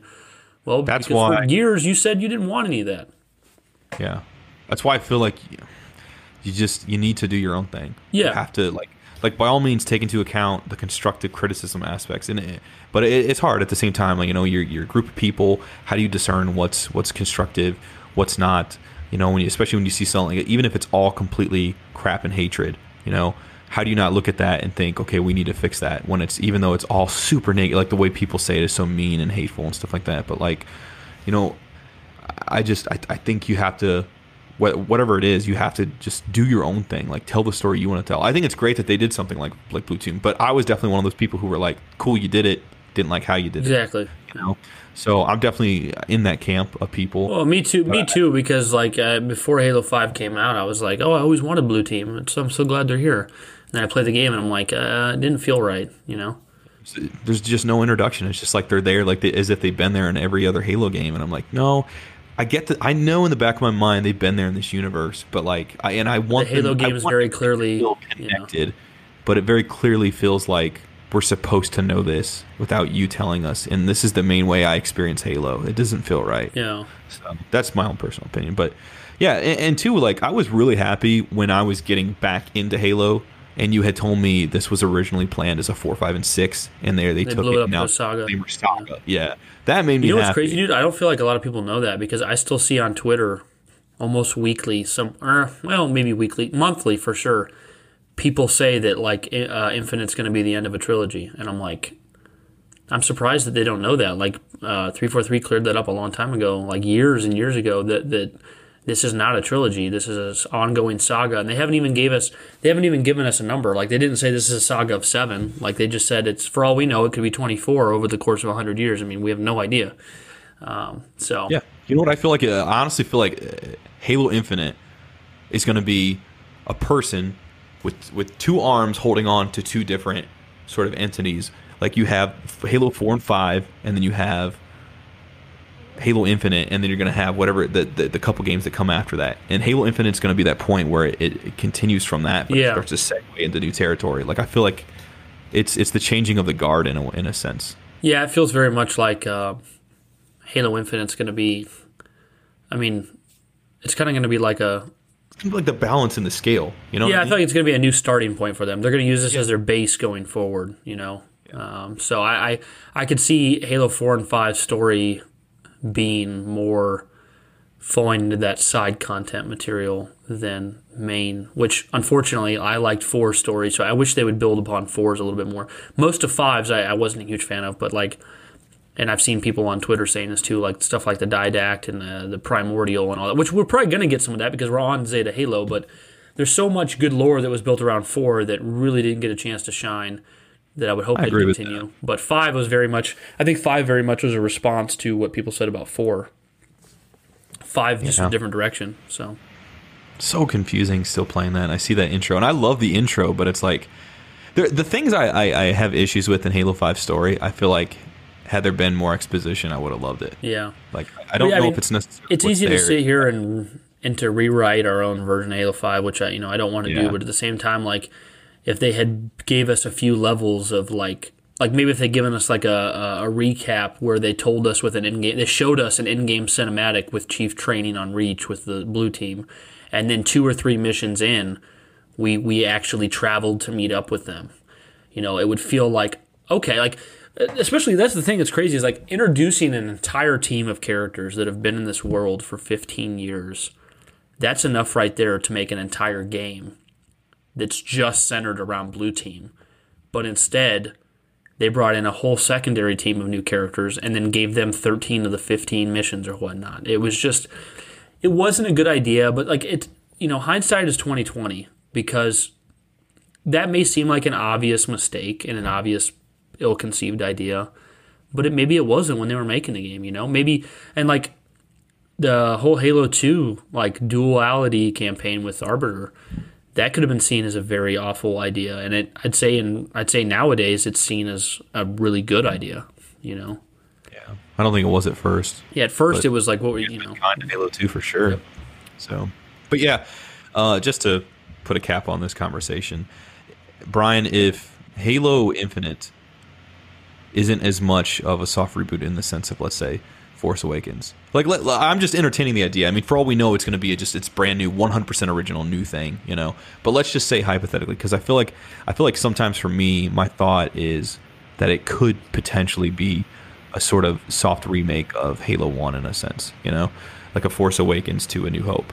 So, like, let's just say instead of that, it's a brand new story that bears some similarities to Halo 1, but it's just on a smaller scale, and it's more intimate. Is that something that's going to excite you on paper? Yeah, for sure. I mean, honestly, all I want is a good story. I don't care if it's galactically huge, that's fine with me if it's good. If it's super small and personal, that's fine with me too. Like I feel like Chief works more when it's like personal. Like I like him with Blue Team. I want him with those people, but like I just mean like it gets a lot more complex. It seems like Halo 2.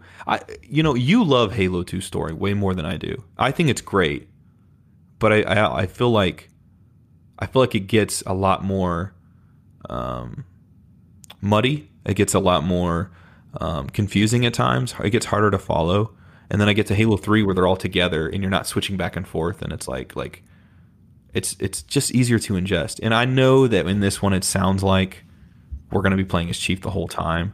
So I don't necessarily mean as black and white. Yeah. I mean, I play one character as opposed to switching, but like I think Halo 2 is the hardest one to keep track of everything that's going on. But I would also say Halo 3 gets a bit confusing as well in a completely different way. Because correct me if I'm wrong, but I'm pretty sure I explained to you and Justin exactly what was happening beat for beat in Halo 3 like 5-6 years ago, and you guys didn't. You hadn't known that it played out exactly that way. Yeah, Bungie's storytelling was just a little odd. I feel like here's the thing. I feel like 2's story was told really, really well, but there was so much going on it was easy to not realize what was happening. Mm-hmm. 3 was not told that well, but it was simple. So yeah, and then 1 it was just simple and told well. It was just an entry point, So yeah, I mean even for Halo 4, even if you're not a big fan of that campaign or story, like the structure in which it's told is a pretty firm structure. I was going to say, that's actually one of the strongest examples I'd give, despite it not being one of my favorite stories. Like, I think it's a very intimate story. Yeah. It reminds me of Halo 1 in the sense that you're on one place. Because even though you have like the didact and the composer, the entirety of that game kind of plays out between two characters, and when the game ends, that arc is kind of ended too. Like it doesn't feel like a cliffhanger at the end of 4. It feels like a conclusion, which in some ways I like. Because I feel like there's too many cliffhangers in Halo. But yeah, well, it's got the ambiguous sort of undertones, like sort of like Halo 1's did, where it's like, okay, where do we go from here? What's next? But yet it has a self-contained story, in of itself. But then it gets a little more complex in Halo 5 and stuff. And I think they went, it's almost, I don't know, actually, now I'm thinking about it, Brian, do you think it's at all possible that they looked at Halo 4 and actually maybe felt like that was similar to Halo 1, so they were like, you know what, let's do our own version of Halo 2, and then they did it and it didn't work out as well? Do you think that's at all possible that was? I think so. I think so. I think they're just in a really hard position because 4 is something that people like more with age. Like, Halo 4 story was pretty like, we talk about how, oh yeah, Halo 4 has a good story and Halo 5 has good multiplayer, and now they need to get them both right. I feel like I can say this better because I think I was probably a lot more involved in the Halo discussions back in 2012 than you were, Josh. Oh. People talked crap about Halo 4 story all the time. Talked about how awful the story was, how stupid the characters were, everything. Just Halo 4 story was ran through the mud just about as much as the multiplayer was. I feel like it's time that's made people like Halo 4 story. So it makes sense that they changed it up a lot for 5. Maybe they'll look back on 4's story now and try to make Infinite, relate from 4 a bit. But I think there's no room left for them to take risks on Infinite. Like, I see so many people saying, like, Infinite's the last time. I'm going to give 343 a chance, then I'm done with Halo. But I heard them say that for Halo 5 as well. So I don't necessarily believe those people, but I do believe there's people out there like that. I think the people that are more likely to give up Halo forever are the people that aren't online saying it. The ones that are online saying it probably have an agenda of some sort. They want to try to strong arm 343 into making the game they want. But the people who are really going to give up Halo forever, they're quiet. They're not talking. They're just sitting there waiting for a good game, and if they don't like it, they're going to quit. They're not going to announce it. Literally, just picture you're Creighton. Yeah. So, like my brother Creighton. My brother Creighton's not a vocal person, but he didn't like 5 at all, and I think if Infinite is as bad as 5 to him, I think he'll just swear off Halo. I just think and he's not going to announce it because he doesn't need attention. He's just saying he just doesn't. If you don't like it, you don't like it. Yeah. So, but for like me and Josh, I think for me and Josh, definitely for me, but I'm pretty sure for Josh as well. If Infinite quote unquote sucks, that's up for opinion. I'm still going to like Halo. I'm still going to be a fan. I'm still going to find something good in Infinite. I might always dwell on the better days of like. And I don't even want to say just Bungie games because I think Halo 4 is a really good campaign too. But I'll dwell on better days for sure. But like, I'm not going to. That's ridiculous. I feel like to say. Sometimes I feel like it's ridiculous to say, this is their last chance and I'm going to give it up because, truth be told, maybe it is their last. Maybe you do give it up. But as soon as they announce a new Halo game years later and it looks better, you might be on board again. But for those who really are going to give it up, if this isn't good, I think that 343 knows people are looking for a return to form. So I think they're going to take less. I really feel like they're going to take a lot less risks in this one. On one hand, you'd like to think they're bold enough to do something really original, but do they really have the position to do that after 2 games that were critically panned and 5 years of no games? It is their like they get this one right because you've had both ends of the spectrum. You've had one end that sort of got the campaign down and their multiplayer wasn't as well received like in 4, and then you have 5 where it's the complete opposite. So I feel like it's the kind of thing where you have to go into this game. You still need to get it.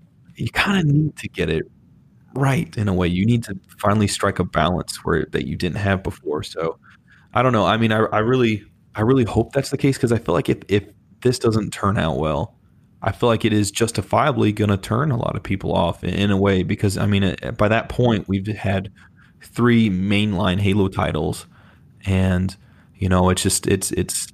it's going to seem like, again, like a retired sports player, or not a retired sports player, but a sports player who's past his prime, who's still hanging in there and the stats aren't as good. They're not talked about as much, but they're still there. And it almost kind of dampens the legacy a bit where you kind of feel like, I don't want to remember how they are now. I want to remember how they were.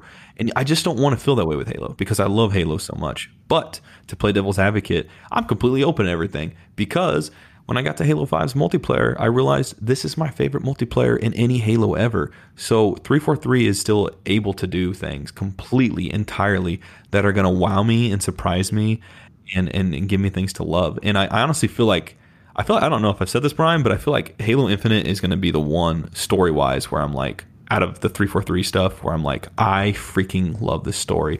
I don't know how I'm going to feel about the multiplayer. I'm excited for it, but I feel like the campaign, I just have this sense of contented, like, confidence with it. It's just probably going to be your best because you didn't like 5s and 4 took you a while to come around to. So it's not that hard. 4 had a good narrative. Yeah. 5 had like great gameplay and level design. I feel like in the campaign, it's just the storytelling wasn't as good. And this one, like, I'm just so excited about it. Like just from that brief intro trailer we got. I think the more intro trailer, the more and more I think about it, I think the thing that I want the most out of Infinite campaign is I don't want to fight Prometheans. I just don't. I get it. I'm not saying if we do that I'm going to be if we fight Prometheans, I'm not saying I won't like the game. I could still love the game. But that's one of the things that's like consistently bothered me about the 343 games is I don't ever want to fight them. I have no interest in them, And I just feel like I don't even care if there's like the best reasoning ever. I'd rather just fight Covenant or something new, you know? Yeah, it's tough. It's just like in Gears, like you like fighting the Locust. How do you find a way to keep fighting the same See, enemy I'm relevant? I'm not saying Gears 4 and 5 is a perfect continuation, but for me, they about nailed the best you could do for enemies. They said, hey, I get that, but at the same time, I'm still not as into killing DBs as much. no, as I am. well, DBs are barely in the game. I don't know if you knew that. You haven't played much. Oh, for 5, I don't know. But I'm just DBs saying, are only in the first 2 acts of or of Gears 4, and then they're not in Gears 5 really. okay. So Yeah, I still, So really, the main enemy of the Gears 4 and 5 is the Hive, which is just the Locust evolved, and they play exactly like the Locust. So I thought it was a pretty genius way of doing it. Of course, it does kill a little bit of the end of the trilogy, like, oh, you defeated the Locust forever. But no, they were just evolving. Like, once again, it's that bigger, better type thing. Because there's no reason why we couldn't get 10 Gears of War games that took place between and before the end of Gears 3. There's no reason why we couldn't. I feel like we could have gotten that had Judgment not been so poorly received. That's true. Yeah, that's true. But, yeah. So we're going to go to Reach. Can we make Reach quick because we're far in, and as far as Josh and I have been doing very quick Halo Reach level playthroughs, one per episode, and so I would actually rather talk about Reach as a whole than the level. But let's quickly go through the level, Josh. We're on Tip of the Spear. Is that correct? Yep. Okay. So do you want to start? Or do you want me to start? No, I'm just going to say overall, just because I feel like it's kind of a quicker mission.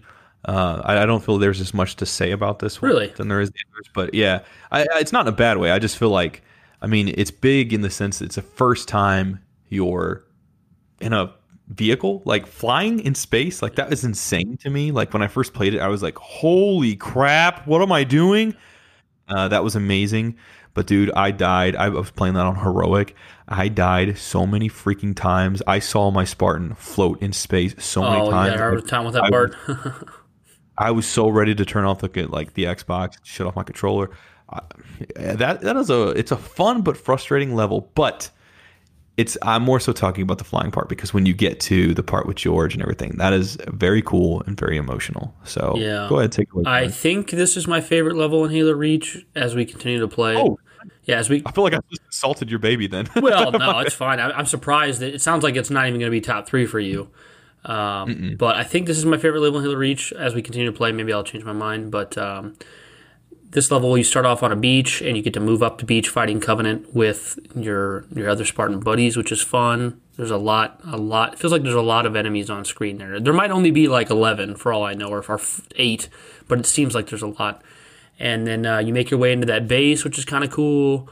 And then you get in the base and you launch into space. And then, like Josh said, for the first time ever, you get to have like an actual space battle in Halo, which was so odd. You never thought that would happen. And I actually think the controls for the spaceship are really, really well done. It feels very smooth and intuitive. It feels like they've made a level like this before. It didn't feel like it was their first time. And so I really enjoyed the space stuff. I mean, there's not a lot of places you can go. There's kind of some invisible wall. I wouldn't say invisible walls, but just there's just places that your ship will be turned around in space once you do that. But when you kind of do this first dogfight there, then it like gives you a cutscene, and you go into another dogfight next to a cruiser. So it's like a second segment of the flying thing, and you do that. You take out some ships. I found that to be a really like awesome, cool way to mix up. A really cool way to mix up the level by adding something new in like that. But then once you land on the ship, that's so cool too because you get to go through that ship. You get to kill tons of like jetpack elites. You see engineers again from ODST. They're like, yeah, I saw one and I was like, what the heck? I completely forgot about them. They're engineer from ODST. And as you guys all know, if you've been paying attention to the Twitter, those engineers were originally in Halo Combat Evolved, but they got removed because they were afraid that players would be confused because they weren't hostile, yet they looked like they were part of the Covenant. So, yeah, you get to fight all them. You get to fight all those dudes in the ship, and like I said, we're giving really generalization here. We're not giving you a step-by-step per se. And you eventually kind of hold out in this final room, and then the bomb that you're... Well, it's not really a bomb, is it? Because isn't it like a slip space thing that they do? think so. I was. Either way, it functions almost like a bomb, but turns out it's going to have someone there to activate it. And George tells you that he's going to stay behind, and Noble Six is like, no, and he's like, I'm going to do this. Reach has been good to me. And then you go in first person, and he picks you up off the ground, and he throws you out into space. Choke slams you. And you fall down to Reach. Oh my God! And while it's an extremely emotional moment, you wonder why you died every time you fell out of the spaceship in the earlier part of the mission. Because you're like, George threw me out, and it's no problem. But awesome cutscene. It's the moment that solidifies George as an awesome character. Really fun mission. You get to. I mean, it's a really diverse mission because you get to fight on the beach. You get to fight inside the countdown area, the rocket or the spaceship area, the building. Then you get to fight in space, 2 different dogfights, and you get to land on a ship, fight in a ship. Very cool. Sets up for a very neat opening for the next level. We won't talk about that today. We'll save that for the next one. But ultimately, great level. I cannot remember at all what ratings we've given the prior episodes. I think they were 7s for me. This one was an 8 out of 10. I love it. Probably a 4 for me. Woo! I think George stuff. Josh says he hates Halo. It's the worst game ever made. Brian's face right now. He's got this very iconic face when he talks in that voice. You hate Halo. No, I think the George stuff is fantastic. It's my favorite. You didn't like part the spaceship stuff, did you? So sad. No, what makes it bad? That's my question. Here's the thing.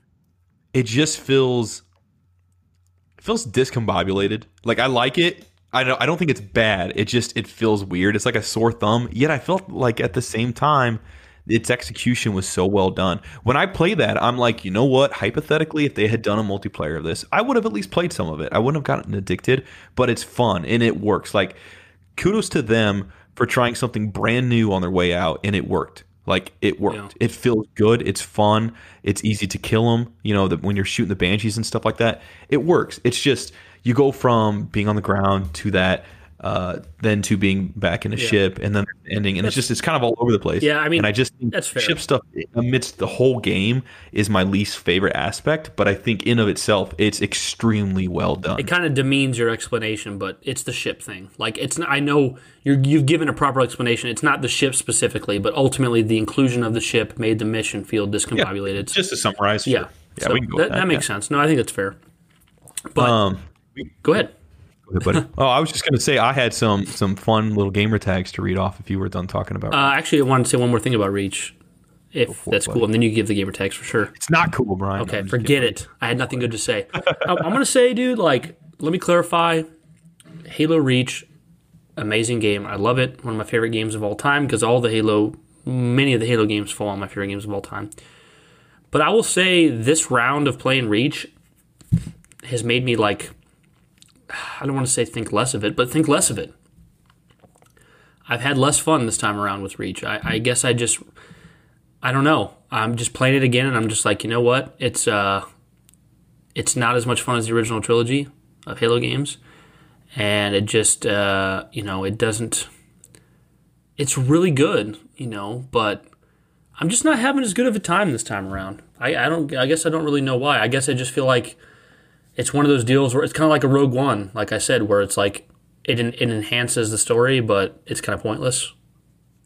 Or not pointless, but it's not needed. I don't know. We are playing this differently than how we've ever played it. We're doing this level by level as opposed to ingesting it all at once. So maybe that's part of the reason. Like, there's less to grip me narratively. I guess that's the best thing to say. Because I guess when I'm in a mode where I want to be gripped narratively, and the game, much like Rogue One, it doesn't have much to grip you narratively, and that's by design. Would you say that's fair, Josh? Yeah. And that's great. I mean, that's. I'm so glad Reach exists. It's a great game. I don't think any less of it. I just think I'd rather play I think Halo Reach's campaign and story is much better than 5's, but I'm in the mood to play 5's more because it's more narratively driven. Does that make sense? Yeah, I was going to say, you know what, just to go off what you said, Brian, and if I can just clarify for those listening, I pretty much agree, because I feel like what it is it's not at all that Halo Reach is bad or it's worse than we remembered. It's nothing at all of the sort. It's just we come to like for me personally, playing Halo Reach in this day and age has made me retroactively love and appreciate all the other Halos all the more. And not because it's bad, but I find myself wanting to go back and play Halo 5. I find myself, it put me back in the Halo mood for sure. But it also just makes me remember like, oh man, like this campaign's good, but like remember how the Halo 1 through 3 is, and remember how like Halo 5's multiplayer is, and it just it's a nice spark. Yeah, I think, and this is like, it's almost like this kind of came to my mind right now, and it's because it's a concept we've kind of thrown out the window as like nerds and as quote unquote critics, whatever you want to call that, of an internet critic. We get into this habit where if we don't like an overall product, we usually just resort to saying it sucked or it's trash, and we convince ourselves that there was nothing good there at all, when in reality there was. Like Halo 5's campaign and story, there was something good there. Like we like to say that it just sucked, but there was something good there. I enjoyed my time trying to recruit the Arbiter on St. Helios. That was cool. That was fun. Like if I told you that in the next Halo game you're going to play as this new Spartan who has to go to St. Helios and find the Arbiter, you wouldn't say that sounds lame. That sounds amazing. It's amazing. It's awesome. And it is. In the game, it's awesome. The problem is the entire story and narrative surrounding that moment itself makes you say that it all sucked. But really, it had good parts. There's things in it that were enjoyable. And maybe you'll disagree with me, Josh, I kind of enjoyed the fight between Locke and Master Chief, even though they were like slow or whatnot. I know that's a criticism. It was kind of cool to just see two Spartans go at it. Looks like Josh doesn't agree. Yeah, I'm wrinkling my face. Okay, right Josh now. doesn't really agree, but I respect. Yeah, it, but like Exuberant Witness, I thought was a neat character that you meet at the end. Oh, she was so cool. Yeah, exactly. I love her. So like, it's easy to just be like, I loved Halo 1, 2, 3. I even liked 4, but 5 was shit. But the truth is, I mean, and I'm not you, so maybe there was absolutely nothing redeemable about Halo 5's story to you, the listener of this podcast. But I would wager there's probably something good there. And I guess, like Josh said, like playing Reach, it kind of reignited the spark, and it's like, okay, this is kind of taking me back. Like, let me look at the other Halo games. So what are the things I like? Like if I wanted to make a bullet point list of every minute thing I liked about Halo 5, it'd be a pretty long list. Now, it might not be as long as Halo 3 or 2 or whatever, but there's a lot of good stuff there, It's funny, dude. We always come back to Halo 5, to be honest. It's the one game. I don't even think that's just because it's the newest, so to speak, like excluding Halo Wars 2, but like I think it just goes to show you, like, dude, Halo 5 is a good game, man. Like, it is. Whatever you feel about it, like, they still made a good, competent game as a product. It's good. Yeah. I look at Halo 5 and when I think of the campaign, I think this is actually one of the most fun like from a gameplay perspective. It's one of the most fun. I have so much fun in it. But the story, yeah, it isn't as much fun, but so much time has passed that I'm able to accept it for what it is. But I love it. And when I play Halo Reach, I'm like, man, when I play that multiplayer, when I play any other Halo multiplayer, I'm like, okay, this is fun. I'm going to go back on to Halo 5 now. When I play the stories, I'm like, okay, I miss Clamber. I miss, Stabilize. I miss some of those things.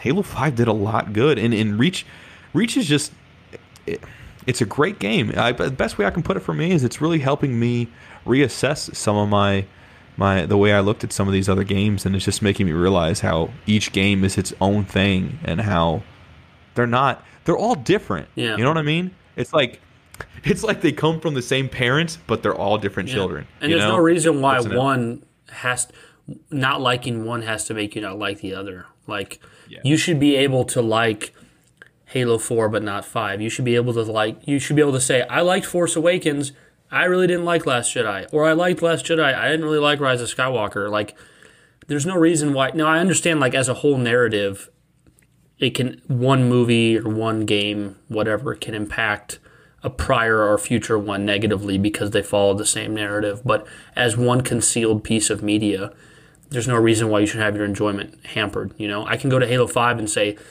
this one thing in Halo 5 was awesome, or this one thing in Halo 5 was better than any other Halo.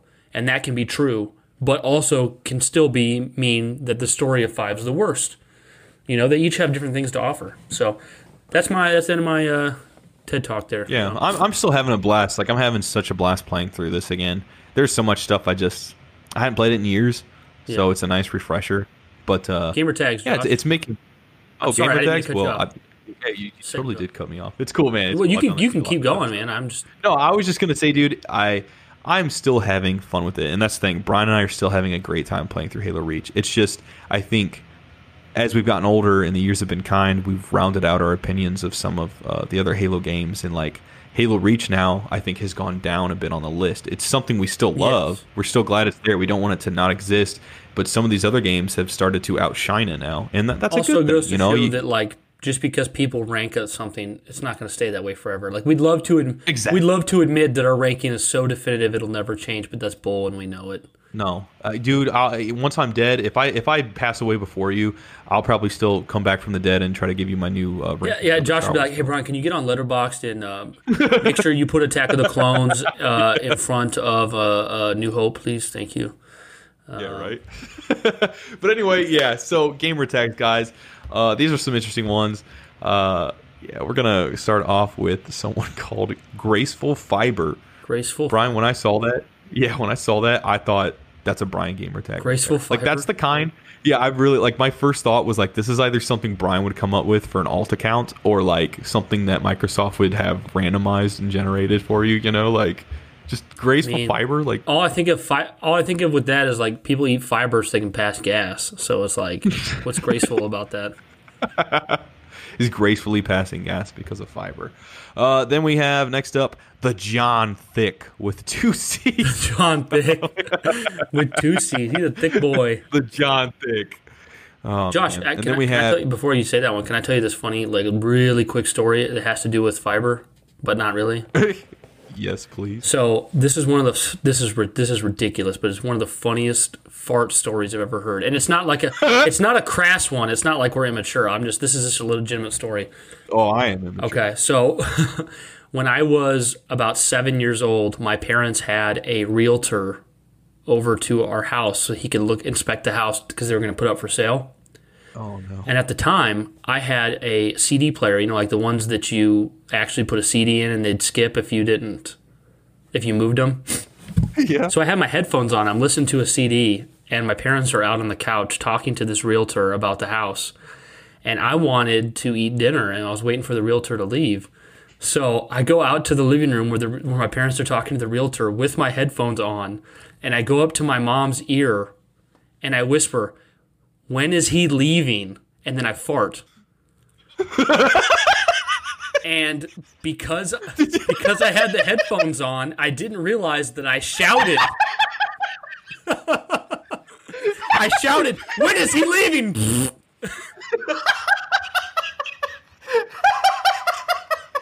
So my parents were just embarrassed beyond belief. You never told me this. Oh my god! Like, you didn't. I didn't register that my headphones were making sound, so I talked really loud and then just blew ass.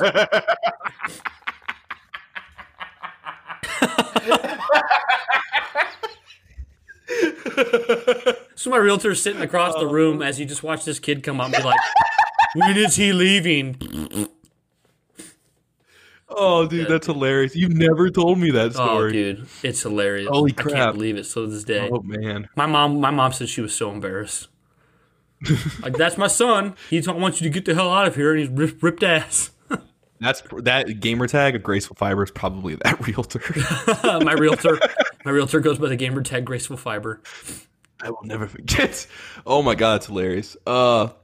Thank you for that, man. Next up is Cookie Man's with a Z. Everything is going to be downhill Cookie from that story. Like, you peaked. I'm sorry, Cookie Man's. No, you're good. I love it. Next up is Better Lasagna. Better Lasagna. That better be because it has ricotta cheese. That's what. The funny thing is it's spelled completely. It's spelled 100% correctly. Like, better space lasagna. No underscore. No weird numbers. No nothing. Like, it's just okay. Like, it made me think of Garfield. I just pictured Garfield playing. That's probably. Then we have is Garfield. I'm going to say this really fast. The Kicks Balls. What? That's pretty funny. The Kicks Balls. It's almost like he's like, "Let me set you up for my legendary name. My name is The Kicks balls. Yeah, the kicks balls. 95. Okay. Next up is Toe Chunk. Toe Chunk. Weird. Captain Knucklehead. We got Chris, a.k.a. Jimmy. I've never heard of that before. It's like someone's name being like Richard, and then he's like a.k.a. Dick, or something. Hey, my name's no, Brian, a.k.a. Tom. What? Yeah. Yeah. Then we got Chubby Kid. And then my favorite, in all caps, Wham Bam Jakey Bam. Okay. And Brian's like, I think my favorite was probably the John Thick. 2 C's. The John Thick. When I saw Wham Bam Jakey Bam, I was like, when I saw that in the pregame screen, I knew I was going to be in for a tough battle. Man, you know what I could go for after this? Probably don't have time, but some Rocket League. Dude, that's good to hear, man. I like. That's not what I wanted you to say, Josh. I wanted you to say you play with me. I just don't know if I can. Okay, well, let's move on to the. We'll see, Brian. We'll see, you want me to Brian. ask the question? You want me to ask the question of the day? Yeah, I want to hear the question. Okay. We'll see though. I love that. You gave me a little after show sizzle. Here we go. Okay, let's see here. So the question was, I love this question. I wrote it, so it's good. Like, as soon as I said I love it, I'm like, of course you do, you asshole. You wrote it. When you posted that, like right before you did, you thought it was going to be cool, and then it was cool. Oh, there it is, guys. We're back.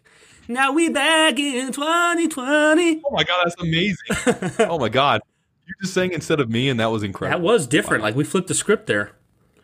All right, here's a question, guys. It doesn't happen that often, but every now and then you stumble across something that completely catches you off guard, fascinates you, and draws you in. For us, that was Halo. Josh is low-key thinking in his head right now, actually it was Star Wars, but you go ahead. Do you remember what it was like the first time you actually saw Halo? Where were you, and what was it like? Had a bunch of good responses, so many that I would like to read them all, but I don't have time to read them all, so we're just going to read the ones I chose here. Usually I read your guys' handle off after your name, but the matter in which I snapshotted these tweets, it's cut off a little, so you will be tagged in the episode properly, but I'll probably just say the name you go by instead of your handle. So the first one's from Simon -RWBY Spoilers. And he says, I was a bitter 10-year-old because my older brother sold his Dreamcast in order to pay for an Xbox. After playing co-op with him and my other brothers for a couple of hours, I warmed up to it and eventually fell in love with Halo.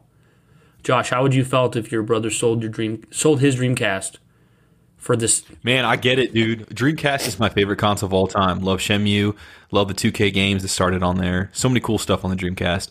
I would have been pretty butthurt, to say the least. Dreamcast is like the coolest console that doesn't deserve it. Like, it sounds bad, but like it's the coolest console that doesn't have a plethora of games to make it deserve that status. It's just such a cool console. Yeah, dude, I remember the commercial where like it'd have the do, and then you hear the it's thinking. I would love the promotional campaign. Dude, memory cards with the screen. That system was just badass. Oh. And the freaking in the controllers, you know Xbox. You could play online games with dial-up internet. Oh, I loved it. Man. And just the 2K games, the graphics on there were mind-blowing back in the day, going from PlayStation and stuff. But, yeah. When it comes down to it, I don't blame you, man. You see Halo, easy to forget about the Dreamcast.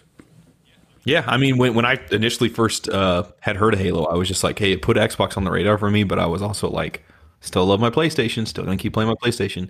It wasn't until I actually saw it that I was like, wow, and if you, I gotta have an Xbox. And I could be wrong, but if you removed Halo's existence from the Xbox, there might be more good games on the Dreamcast, to be honest with you. It's close. What do you mean? Like I'm saying, if you didn't have Halo on the Xbox, like Dreamcast library may have had more gems than the Xbox. Oh, I see. It's possible. I don't know for sure. But yeah, well, still KOTOR and Morrowind stand out. Those are well, I guess we go off exclusives, but then again, that limits the Dreamcast significantly too. So, anyways, next one. I really like this one because this is exactly how I felt. Okay. So this was from Kleb Maher. Sorry if I mispronounced that. I know we've had you mention on here before. He's at Kleb Maher. The first time I saw anything from it beyond the Halo 2 Steelbook at Dad's was the Halo 2 opening. It was the same day I sat in awe of said opening cutscene. Its music, art, dialogue, and cinematography has left a very long-lasting impact on me. And he posts a picture of the Arbiter going to trial with the Prophets at the beginning of Halo 2. And Oh, yeah. the reason I picked this one is because, dude, I was the same way. Because here's the thing. I didn't even play Halo 1. I played Halo 2 first. When Halo 2 started and I saw this gold elite getting marched into a trial by these brutes and the prophets and them talking about his heresy and his failure and them burning him, I had no freaking idea what was going on. I didn't have the slightest clue, but I was absolutely entranced by the cinematography and what was happening. All I knew was I wanted to be a part of this world and I wanted to stay in it because it was so fascinating. But I had no clue what was going on. What do you think, Josh? No, I get that. I mean, it wasn't the same experience for me. Obviously, I played Halo 1 first, but yeah, I could definitely understand that. I mean, Think of that cutscene though, like in I was gripped. I mean, it definitely had me curious as to what's going on because, like, you didn't really get to see the Covenant perspective before, so that was an entirely new thing in Halo. You Yeah. know, like, and right from the get go, like they don't waste Nope. any time. They jump you right into it. But so. and that's funny. that I'm was- glad you said that, Josh, because that's a good. We could compare that to Halo 5, how they jump you right into Osiris. But you can tell in Halo 2, they very slowly built up the Arbiter and gave you the proper background, so that when you did start to play as him, even though it was a shock, you'd already played as Master Chief for several levels, and you'd seen enough background to be prepared for that moment. Yeah, they were holding our hand, guiding us into like a bit of out of our comfort zone with Halo, and we just didn't know it until it Exactly. happened. So they did very well with that. Very good mention. I like that. This next one is from Ruling Moss 55. He is at Nathan McCallum. I remember my first time seeing it. I was 5 on the top bunk pretending to sleep, but instead of sleeping, I was watching my brother play Halo 3 with a friend of his, and it wasn't until 2 years later that I got the OG Xbox with Combat Evolved and actually recognized the assault rifle instantly. So it makes it sound like he knew that they were the same because of the assault rifle. But the reason I picked this one, dude, is because, and I can't relate as much because I was the oldest brother, but it's such a typical like childhood thing to have that, like, your brother's doing something you can't, or your older brother's doing something cool and you can't be involved, but you kind of sneak your way in, or you kind of just so you can see what's going on and be a part of it. I know that was my little brother because I was the oldest, and a lot of times I was doing cool stuff with my friends, and he just wanted to be present, and sometimes that was a fight because I wouldn't let him in the room, you know. But he just wanted to be present Poor for little it. So, what do you think, Josh? You got any like experience? Oh with that? yeah, I mean, not as much that with the siblings, but yeah, I mean, I get it. But man, I wonder, like, if you're listening to this, man, definitely like tweet at us and let us know, like, was that at all like frustrating? Because I'm sure if I was in that position, I would have wanted to play Halo 3 specifically. If that's the first one I saw and I was like captivated by, and then I get the OG Xbox and I play Halo 1 and stuff like That's that. true. You probably wanted to play 3. Yeah, I was gonna say, like, let me know. I'm genuinely curious about that. But either way, I'm sure it was still a great time. Yeah. But yeah, I get that though. I mean, I definitely get that. Next one we have is from Manus. He is at Manu962K. This he says the year was 2007. I was 7 years old. I have never seen. I'm sorry. He actually talked properly. I haven't talked properly. Let me restart. The year was 2007. I was 7 years old. I had never seen a gaming console before, so just looking at my new friend's original white Xbox 360 was fascinating. We switched the thing on and popped in Halo 3, and my God, did the theme song scare me. But playing co-op campaign was just incredible. So I picked this for a couple reasons. One, he says that the theme song scared him. That's funny, dude. I like that. In Halo 3? Yeah, so it must have been like and it's like, oh my, what is that? I could see how that. Me too. I'm so accustomed to it. It's hard to. He was not- 7, so Yeah. that makes sense. But then he says, If I'd heard that as a kid, that would have been like that damn ass THX sound coming on. oh yeah, yeah, super loud. Doesn't sound like that at all, but yeah, totally. And then he says playing co-op campaign was just incredible. I think no matter who you are, like if you're a Halo fan, even if you're like a single player guy or a solo guy, most all of us have at least one really good memory of doing a co-op campaign. That's just a big part of that's part of Halo's blood is co-op campaign, and that's obviously you can do co-op without split screen, but that's another reason why the Halo 5 not having split screen was such a big deal. It's just in the DNA of Halo. I just thought of that. So yeah, very good response. Absolutely. The next one is from Gus, #not 2013. I don't know why, but that's cool. And he is at G_USS_. And he says, the first time I played Halo was in 2001, playing 343 Guilty Spark, that's Josh's favorite level, in a save of a friend. So he says he started on that level because it was a different friend's save. I was stunned by it. I never looked back to the other console I was looking for, and I got an Xbox and Halo CE. Best decision ever. I love Halo since then, 18 years ago. So he started with the original Halo, but he started with the level that has the plot twist because he played on a friend's account. That's pretty cool. That's different. That's different. Yeah, that's very different. I've never. Not to mention to have the level that gripped him to be the one that's like quiet and mysterious, doesn't have much to fight until you meet the Flood. That's got to be cool though, because then you go back and you play the game from the beginning, and you're like, okay, where are the Flood? Like, there's none of this. Where or are they? And then you get to see what came after, and you're like, oh man, this is amazing. You know, like probably like assuming he played the rest of the game from that point on, probably made him want to go back and play the beginning, right? I mean, that's just to see how you get to that point. That's cool. That's a definitely like, I mean, even for like I started in Halo 2, so like when I went back and played Halo 1, I got to see the origin of the Flood reveal, and it was like, oh, okay, you know. So yeah, very cool. Next one is from Abraham Majaya. I'm probably saying that wrong. I apologize. This is one of the handles I can't read off because it's cut off, but you'll be mentioned still. The first time I heard about Halo was in 2010. That's pretty late. Some of my classmates played Reach after school, but I never got into Halo until 2016 with Halo Anniversary on the MCC. So yeah, I'm a recent fan of the series. So hey, that's badass. That's cool, man. Welcome to the group. That's one reason amongst many why the MCC should exist, because that is it's bringing new Halo fans in, dude, and it's making like an 19-year-old game almost now. It's making it relevant because it's in the MCC. You know. Yeah, that's awesome. You're never too late to be a Halo fan. For sure. And man, it's so good that the MCC is there because it just makes it easy to play these games in 2020. And the first one came out in 2001. Yeah, it's crazy, man. I didn't even have a beard then. I have gray. Every time you say that, it makes me think of the Grinch. He's like, "You're 8 years old and you have a beard." You know what I'm talking about? Oh yeah, that's such. Okay, let's see here. So, very cool. Yeah, I'm so glad that we're getting Halo fans now. And like MCC is just, you buy one package and you can get completely caught up, except for 5. But I think 5 is going to be there one day, probably not anytime soon. And plus, you can play it on Game Pass if I'm not mistaken. Yeah, so like, sure. Yeah, super. They're all so accessible. Totally going to mispronounce this name as well. I apologize. This is from Natasha Ayla Nahimana. I was playing Gears of War 1. Well, she says Gal 1. That could be God of War, but I'm thinking it was probably Gears of War. Oh, I see. Yeah, I probably would. Because she mentions Halo 3. I was playing Gears of War 1 when a friend showed me Halo 3, and I was like, what are those little triangles with a squeaky voice, parentheses, grunts? Hell no, I'm too busy being Marcus Phoenix. I'm an idiot. She just said Marcus Phoenix. I forgot. It's definitely Gears of War. So I missed the opportunity then. Picked up Reach much later, and ever since, Halo became my biggest love. So it sounds like she was a little put off by like the corniness of a grunt squeaking and running around. She wanted something more edgy like Gears of War.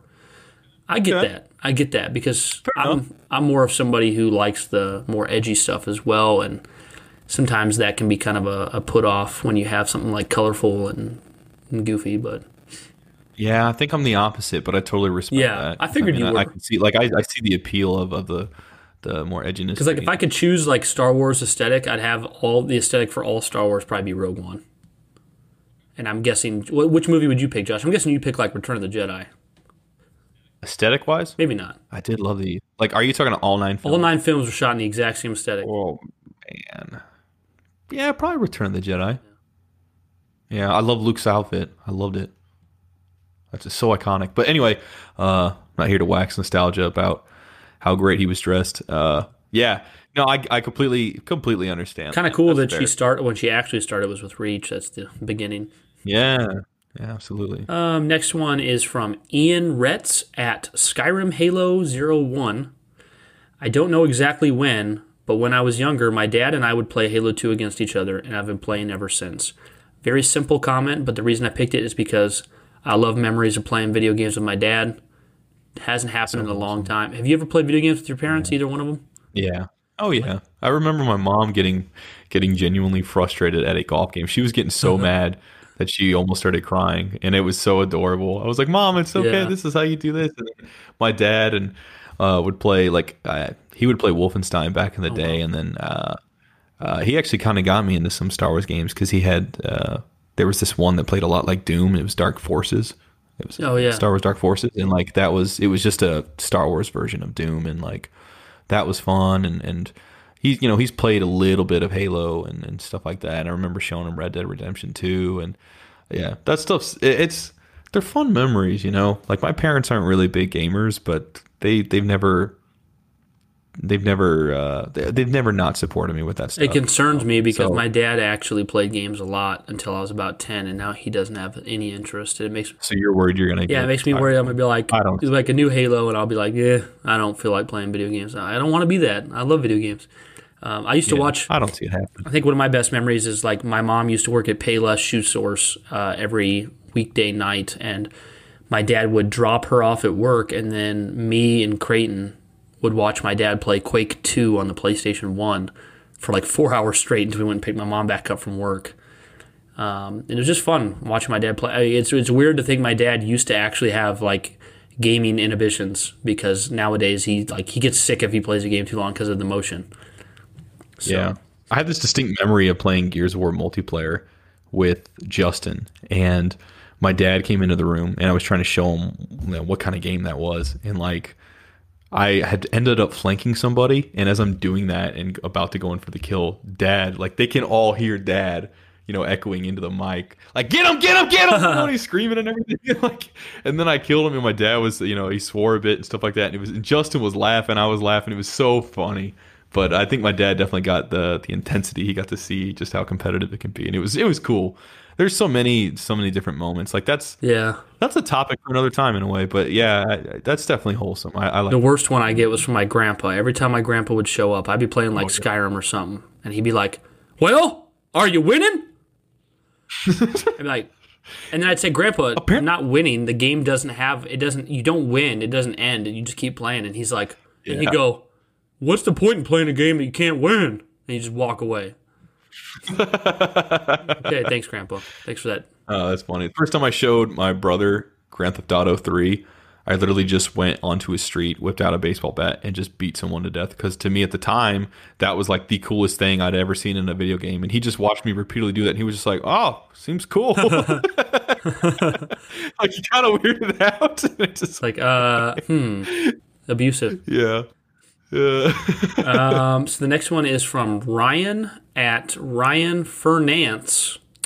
He says, now I picked this one because so many people said this, and it's so cliched, but this guy got the opportunity of being the one I chose. His response is, "I was blinded by its majesty, paralyzed, dumbstruck." He said, "It was Christmas 2001, and I got the Xbox Massive Entertainment Pack with a console, Halo, Jet Set Radio Future, Sega GT, and the DVD remote accessory. I didn't touch anything but Halo for months. I chose this one because it's nostalgia, because I'm picturing everything he got. Like, the DVD remote accessory, dude, was ridiculous because the console had the complete capabilities to play DVDs right out of the box, but they made it so you had to pay $40 for the remote and sensor because there was no way to press play on the DVD unless you bought the remote." Yeah, I mean, to be fair, they didn't require memory cards, so. But true, but it was like the first time. You could have just let us use the controller, and we would have been fine. I know it. So. PlayStation 2 had some issues playing DVDs too on certain TVs. I remember as well. Like I used to have some issues. Yeah, it was annoying. But do you remember, I remember, even though I never was, a huge fan of them, I remember, Jet Set Radio Future and Sega GT being everywhere. I think I owned them both at one point. I have several friends that is one of their favorite games, top 5 category. Yeah. They want that remade so much. I see it. Yeah, my favorite podcast I listen to, the guys talk about how they want a remake of Jet Set Radio Future. Yep, makes sense. I've never played it myself, but I get it. I mean, it obviously means it's good. Yeah. So, yeah. Okay, final response here we have for this question is from Alex, RWBY Spoilers. I can't see his handle at the moment, so I'll have to tag him in that. It says, "I vividly remember when my dad got me an Xbox for my 4th birthday. and it happened to come with Halo 2. Wait a minute. He got an Xbox and Halo 2 for his 4th birthday? That's what's up, man. 4 years old? You're the coolest dad in the world. What the hell? I'd play the game when no one was looking, and I'm so glad I did. Everything I love today comes from that game, and I love it with all my heart. The game basically made me. Very so wholesome. Cool, man. That's how I feel about, you know what? I love Halo, but that's how I feel about Star Wars. Something that just clicked, Same and here. it just defined Same here about the rest of the way I got into things. Same here about Halo. You know, I know Lord of the Rings is my favorite thing, but Halo was the first thing I got into that really opened up the fictional world, opened up like the possibilities. It just made you like super obsessed. Yep. I mean, I was into things before then, like Power Rangers and X-Men and all different kinds of stuff, like Batman as well. But like when I saw Star Wars, it was just like it clicked, and suddenly I was like, I want as much of this as possible. Blew everything up for you. I think everybody has one of those things, you know. Yeah.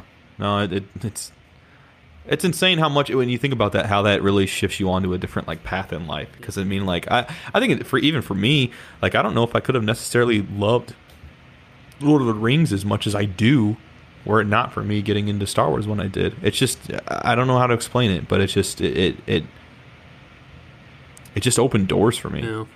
You know, in its way. Like, I mean, if it wasn't it's so hard to explain. If it wasn't for Star Wars for you and Halo for me, we wouldn't be doing this podcast right now. Like, this is a product of that. Yeah. But hey, guys. Yeah. I was just gonna say, if you haven't realized by now, if you comment on any one of our questions on the Sacred Icon Halo Twitter, there's a very good chance you'll get mentioned on the podcast. If I would say if you post something good, but it doesn't necessarily have to be good. It just has to be something I happen to pick, you know, because I only pick so many and there's a lot of responses. But if you guys want to have your response read on here, definitely respond to any of those questions. Do it. I am the Senate. But Josh, I'll go ahead and go over the Discord Patreon real quick and then send it to you. Go for it, bud. Guys, we're on Discord. I don't know how the / works. Is it discord.gg/Sacred Icon Halo, or do you just... I think, I can't remember. That would make sense. But you can find that on Twitter. Yeah, that would make sense. And the on link's on Twitter. It's also on our website at sacrediconhalo.com. But if you want to find us on Discord, just go to Sacred Icon Halo on Discord, and we have a general discussion where we talk about everything. Then we have an episode discussion where we talk about specifically what's in the episode. Got quite a bit of people in there. Everyone's welcome. Great time talking about stuff. I don't care if you want to talk about Halo or if you want to talk about Mini Coopers and, I don't know, just random stuff. Talk about Mini Coopers and corn dog sausages. I don't know. Or whether you prefer, like, wheat bread or... There you go. We'll talk about it all. We have a Patreon at patreon.com/Sacred Icon Halo. I feel like in the future we're going to be revamping that because, I don't know, I guess it could use more thought. But right now, we just have one tier called Sacred, Become Sacred, for $1. And if you guys want to support monetarily, throw $1 on there. It just shows you guys appreciate what we're doing. But it also shows that you guys appreciate what we're doing just by listening to these podcasts, to commenting on our Twitter, just being involved in any way. You can leave us a rating on iTunes, leave us 5 stars. That'd be cool. Just help out, just being a part of our crew, just being on Discord, anything. That's what we really appreciate. We're not here to make a living, but we would definitely like to give the option if you guys want to support monetarily, so we're there. But yeah, Josh, I'll throw it over to you to take us out. Oh, yeah, you can find us anywhere else, guys. You know, podcast. If there's not somewhere that we're available, let us know and we'll make it happen. So we want to be as available as possible to meet your preferences for podcasting. So, but yeah, guys, thanks so much for tuning into this. It is great to be back. Love it. Suddenly, 2020. I'm so hyped right now just thinking about it. It feels so good, dude, to do this with you, Brian. Dude, we're gonna come back to this episode right here, and we're gonna listen to it after Infinite's come out. We're right? Like, this was the first episode of 2020 when we were hyped. We had no idea that Master Chief was going to punch Lord Hood in the face, or whatever happens. How dare he? How dare he do that to Ron Perlman? Make your hot take prediction dude? right now, Josh. It's so crazy. Oh, make a random stupid ass. Master Chief is going to befriend a grunt, and they're going to go on the adventure together. He's going to basically replace Cortana, and they're going to hold hands. Like he's going to be like, it's going to be like in Fable 2 when you could like, or maybe it's Fable 3 when you could hold somebody's hand and run with them. Yeah, except when you go upstairs, like when you go upstairs, they can't. You got to babysit like a chosen one grunt, you know? Sure, dude. Yeah. Actually, I'm calling my it. hot take is Lord Hood actually becomes a Spartan. Is he still bald though? Well, he lost his limbs, so. So he's just gonna be hopping. So around. he is robotic. Like actually, he's in a grunt suit. Lord Hood is a Spartan, but he's in a grunt body. That's my hot take. That's so weird. That's creepy, dude. That's stuff of nightmares. No, if any of you guys by any chance are artists and you like to draw, please sketch that for us, and you can tweet it. If I see a Lord Hood in a mini grunt limbless Spartan suit, I'm gonna be freaking terrified, dude. That would be hilarious. But yeah, you can find Brian at Brian's Bane. You can find me at Jovial Joshi. Tweet at us, hit us up with questions, anything, any feedback you want at Sacred Icon Halo. If you guys want to write in, you can do so at sacrediconhalo@gmail.com, as well as the Patreon and Discord that Brian mentioned, and the website at sacrediconhalo.com. So thanks so much for tuning in, guys. Brian and I were so excited to finally do this. It feels so good to be back, and we look forward to talking and interacting with you guys about Halo as we ramp up to Halo Infinite later this year. So he's Brian, I'm Joshua, and as always, you've been tuning in to the Sacred Icon Halo podcast. Keep it sacred, guys. Peace. Peace.